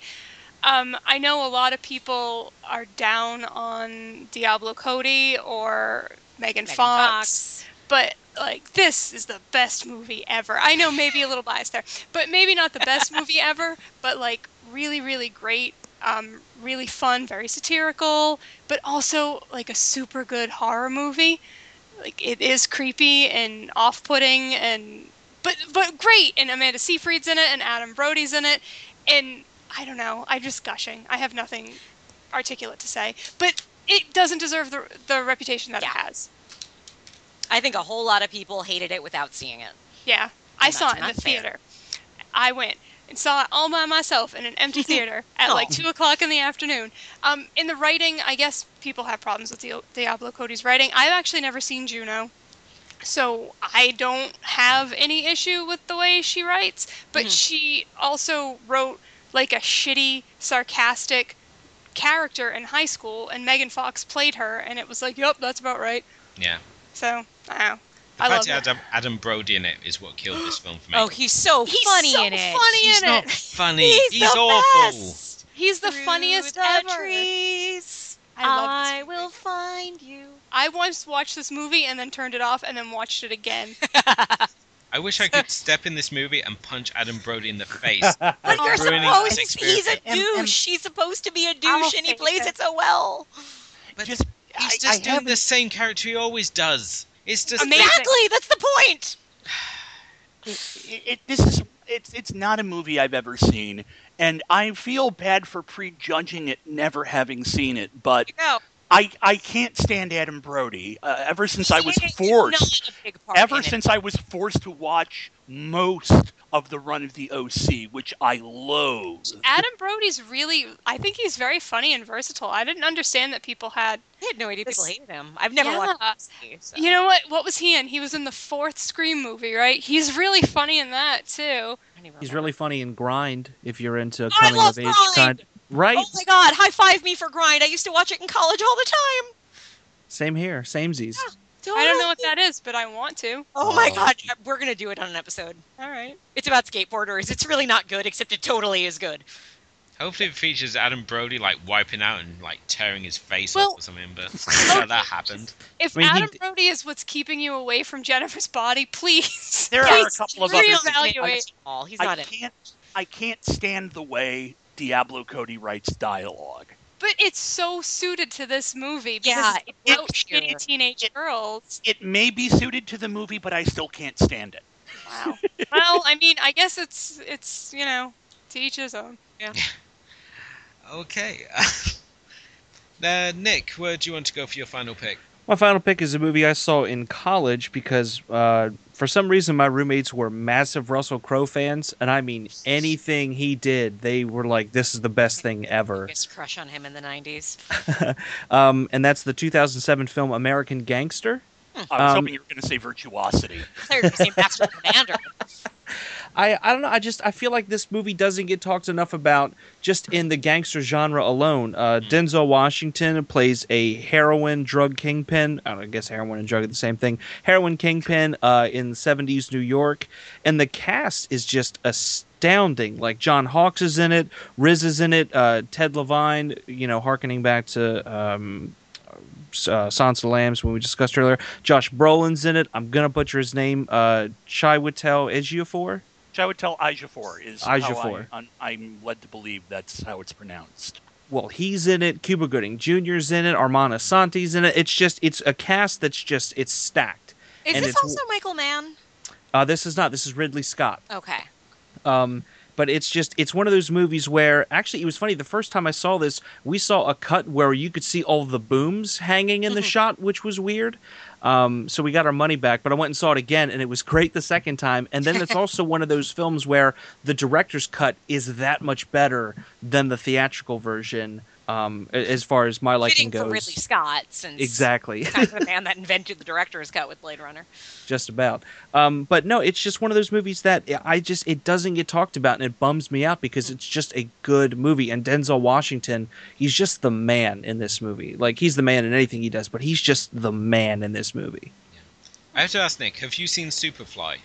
I have not seen Superfly. Okay. But that was it's the only based... problem I had with this film. I mean, I did enjoy it, even though it's just Denzel Washington again playing the smartest guy in the room. But for myself, it was just like a big budget remake of Superfly in so many ways. And I understand it's based on a true story, so the fact that it sort of matches up with Superfly is just kind of coincidental. But yeah, good shout on American Gangster. I will have to check out Superfly as well. I'll give you Superfly is one of the sort of key movies of the blaxploitation movement. You want to watch Superfly and Shaft and Sweetback's. I've seen Badass Shaft. Song. So, and anything with Pam Grier in. Yeah, coffee. And don't forget Foxy Blackula. How could one forget? Or Black Frankenstein. Or Scream Ganja and Blackbuster. Hess. No, if there's a way for the blaxploitation genre to exploit an established movie, they will do it. So, Thus the name. Although it was an interesting coincidence that I happened to mention Virtuosity, and then because Denzel and Russell Crowe were both in Virtuosity, if I remember correctly. Look at that. Great minds. You're there. You're there. Emily, your final pick of the Okay, so for me, as anybody knows, I like my musicals. I like my 80s. And everybody will enjoy those really dance-heavy 80s movies. But everybody always goes to Breakin' and Breakin' 2 and all of that stuff. Why doesn't anybody ever go to Rappin'? Because we've never heard of it. I was just about to say. This is a terrible crime of humanity. So Rappin' is exactly what it sounds like. 1985. It is Mario Van Peebles. I think he might have also directed it. Did he direct it? No, he didn't direct it, but he is the star and he is the rapper. And it is your typical Mario Van Peebles just gets out of prison and he goes back to his hometown, which I think is like Pittsburgh, or like it's not New York, like it's like a lesser metropolis. And the town is being, his neighborhood, the rich white people are trying to buy out. So, they have to like rally the troops and somehow fight the man. And of course, the only way you can do that is through rap. Ice-T cameos, and a very young Ice-T appears. A young pre-Coming to America, Eric LaSalle, raps in the movie. He plays one of the rappers.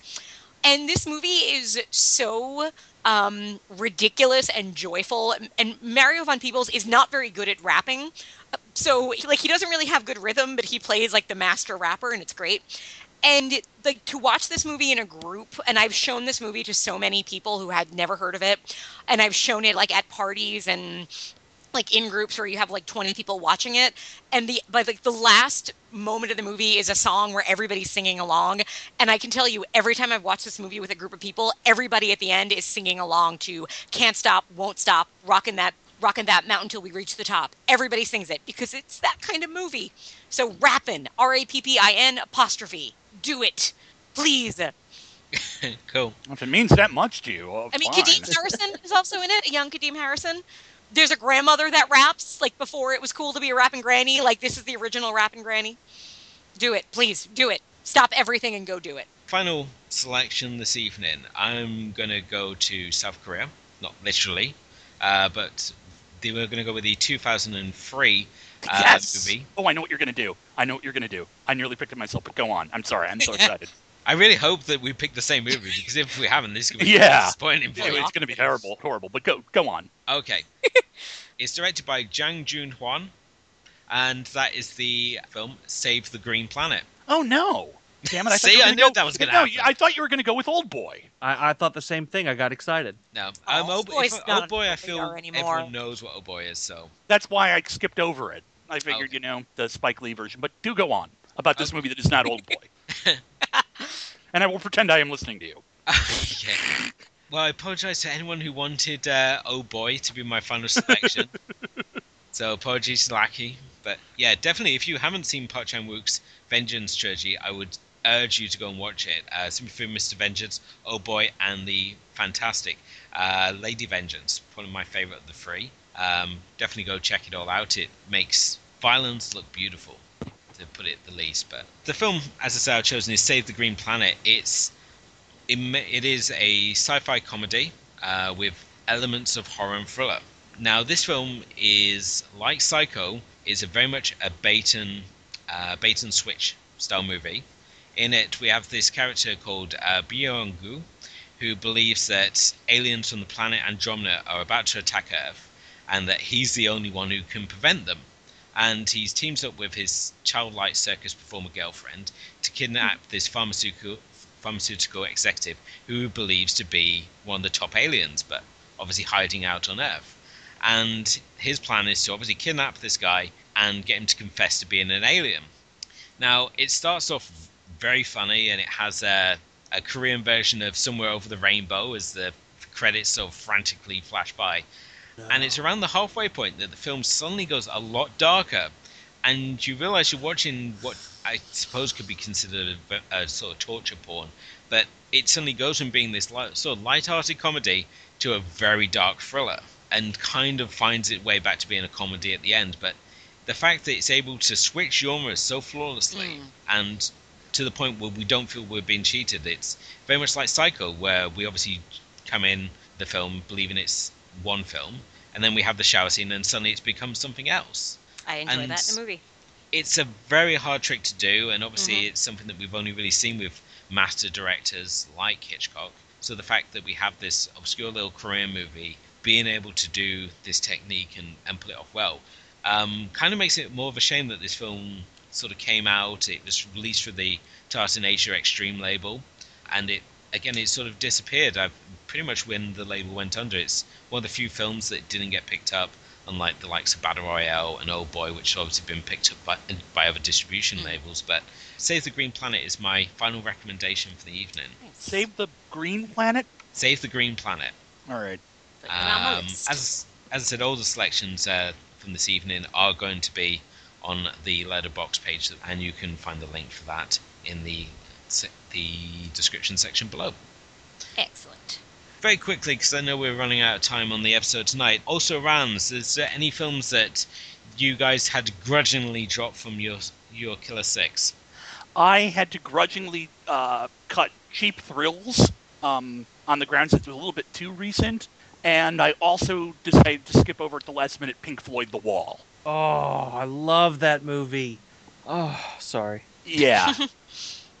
Christine, Emily, did you have anything that you had to cut out? I actually didn't. I had a pretty tight 6. I'm trying to think if there was something that was kind of hanging on the edge. No, I actually was kind of having trouble until Angel popped into my head, and I was like, ooh, I can put that on. I always perceive the things that I'm going to put on a list of this nature as, like, obvious choices, and I didn't want to be obvious. Yeah, I had a feel like there's so many that I could have done, and just the ones that were harder to cut off. I thought about doing The Exorcist 3, but I talk about that movie so much that I decided not to. And I feel like that one has been getting more respect as the years go on. It's been getting a lot of respect for a long time. I remember people talking about how it was grossly overlooked and very underrated back in the late 90s. Mm-hmm.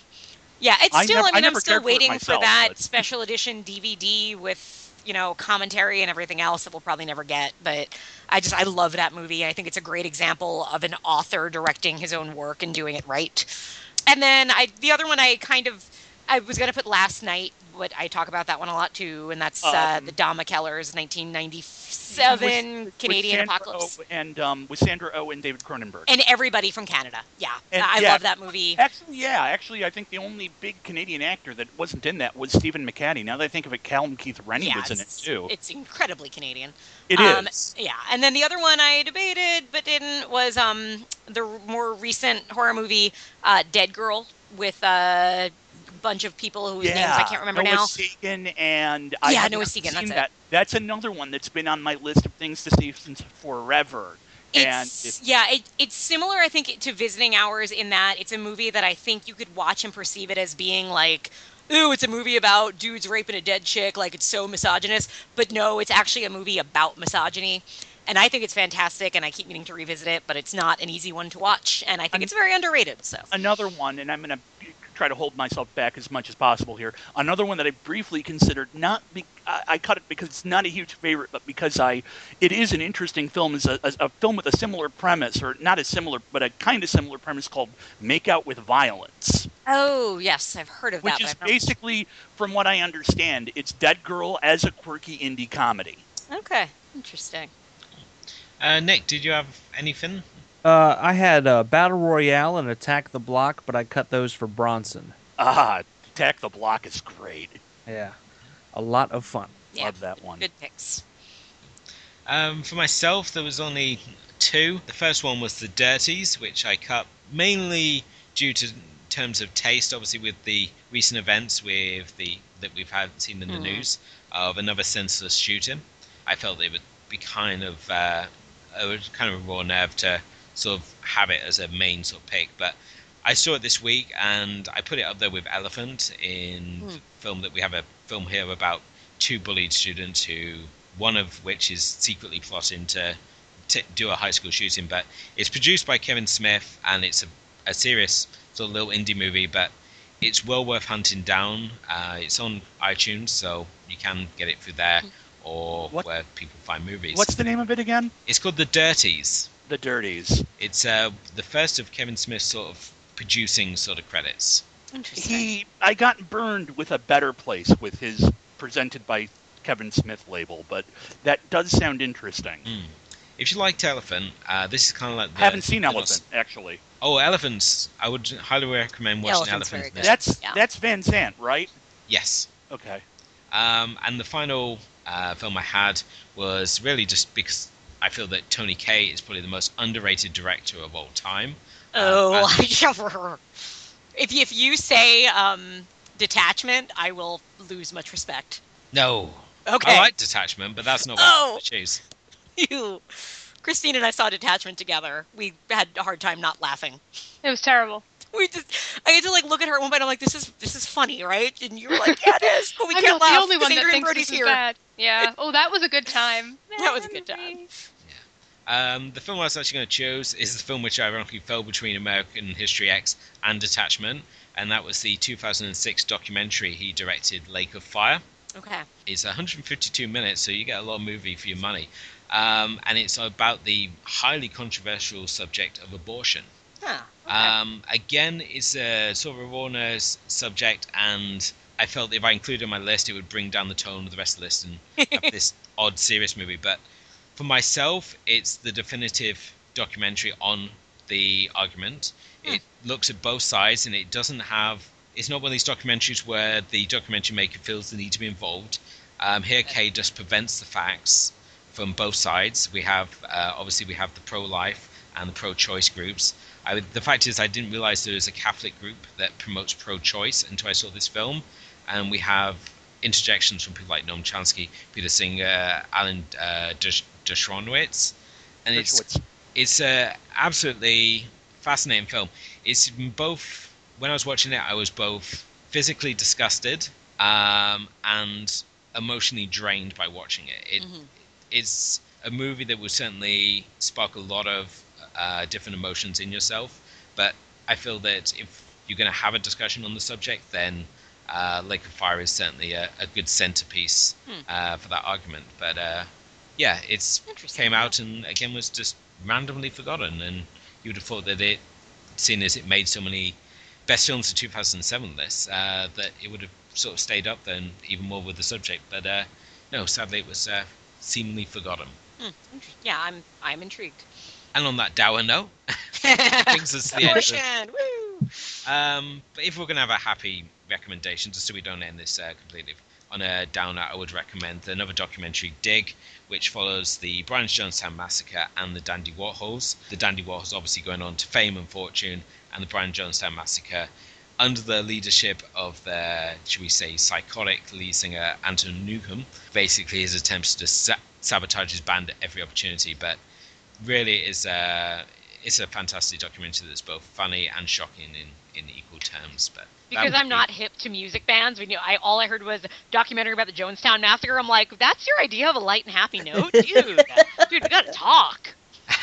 I think it's the fact that we have the lead singer, and they do the showcase for, I think it's Mercury Records or one of the big labels, and one of the band members is like, he plays out of time, so rather than wait to the end of the set to correct him, he just stops everything he's doing and picks a fight in the middle of the stage, and it shows him at the end that he's basically on his own by this point. He's released his 13th album by himself, and he's there playing for a grand total of 6 people, and this guy's ignoring him, and he just goes and kicks him in the head. And it's you've got this guy who's clearly got musical talent, but is also in the delusion that he's significantly more important, that he's going to lead this musical revolution. And the fact he tries to spark a Blur Oasis sort of rivalry with the Brian Jonestown Massacre by sending them gift wrapped shotgun shells. Nice. But yeah, it's a fun little documentary. And what's the name of it again? It's called Dig. You've got me intrigued there. Anything to do with punk rock or anything like that? Yeah, it's a stage dive into rock and roll excess, as the box cover note says. I would expect nothing less from the Brian Jonestown Massacre. They did the opening to Boardwalk Empire. That's right, they did. I forgot about that. So if you've not heard of any of the bands, there's your entry point. I'd like to thank all my guests this evening for coming and joining us this evening. In no particular order, I'd like to thank Christine. Thank you. Whose book, Wake Up Maggie, is available now on Amazon as ebook, and I believe it's in physical form now as well. It is in physical form now. So everyone go over there and purchase copies for your friends, family, enemies. It makes a great gift. I'm currently reading it at the moment and I'm enjoying it. And I'm not just saying that because obviously on the show. Well, thank you. It is a really great book. So and if you got some other stuff coming out as well at the moment, is that right? I do. By the end of the summer, also available on Amazon. I should have a short story collection up. Cool. Yeah. And I'm so proud of you. Thanks. and obviously, and I do the feminine critique with Emily. yes, about to say, because I was just about to move on to your partner in crime, Emily, who's obviously the other half of the feminine critique. As we said, when your Wonder Twin powers combine, you do form the feminine critique. We do. That is correct. So thank you, Emily, for again coming on and supporting another of my specials on this show. My I do promise pleasure. we will get you some normal shows soon. I'll be offended if I'm not special, so please. But Emily, if you know, is also the person who is the reason we're going to be watching the Nutcracker in 3D this Christmas. Yes, we are. Probably not actually in 3D, but yeah. Emily, have you got anything happening over at the Dollhouse? Just the usual random reviews of stuff. So deadlydollshouse.com. I don't even remember what the last movie I reviewed was, but they come every Monday, so keep on checking. Cool. And Lackey of the Nutcracker. I'm kind of speechless at this point. Thank you. Thank you for having me on. It's always a pleasure. Thank you again for obviously joining us. And you obviously used to doing stuff with Cinema Axis as well as Nightmare Gallery. And, yep. And most recently, you also published your piece for Channel Superhero at channelsuperhero.com about one of my favorite Saturday morning cartoon series, Dungeons and Dragons. The review is actually at my site, but Bubba linked to it. Yeah. But yes, I did watch the first 6 episodes of Dungeons and Dragons. Nice. But yeah, definitely check out the Saturday morning blog fun over there for Lackey's piece. You can also read Bubba Wheat's thoughts on SWAT Cats, my thoughts on JC and the Wheeled Warriors, aka Band Max for Kids, and I believe we've also got a review of Plastic Man over there as well, so some good stuff. And finally, but no means least, of the French Toast Sunday, Nicholas Rehack. Thank you, sir. Obviously, over at FrenchToastSunday.com, the French Toast Sunday podcast. Follow us on Twitter, FTS Tweets, etc., etc. I have a comedy album out there. Just Google for it, blah, blah, blah. I always enjoy being on here at Elwood. Thank you very much. Thank you. But yes, you definitely check out Nick's comedy album, Nick Rehack Isn't Funny. I would disagree with the title, but, it's your album. Call it what you want. Well, actually, the album's called Self-Portrait, but the website, nickrehackisn'tfunny.bandcamp.com. I do apologize, but Oh, no, that's fine. But yeah, Nick also making us all feel crazy for you also made me think way too much about honey mustard. Well, good. I'm glad, man. I'm glad. You can never think too much about honey mustard. Come on.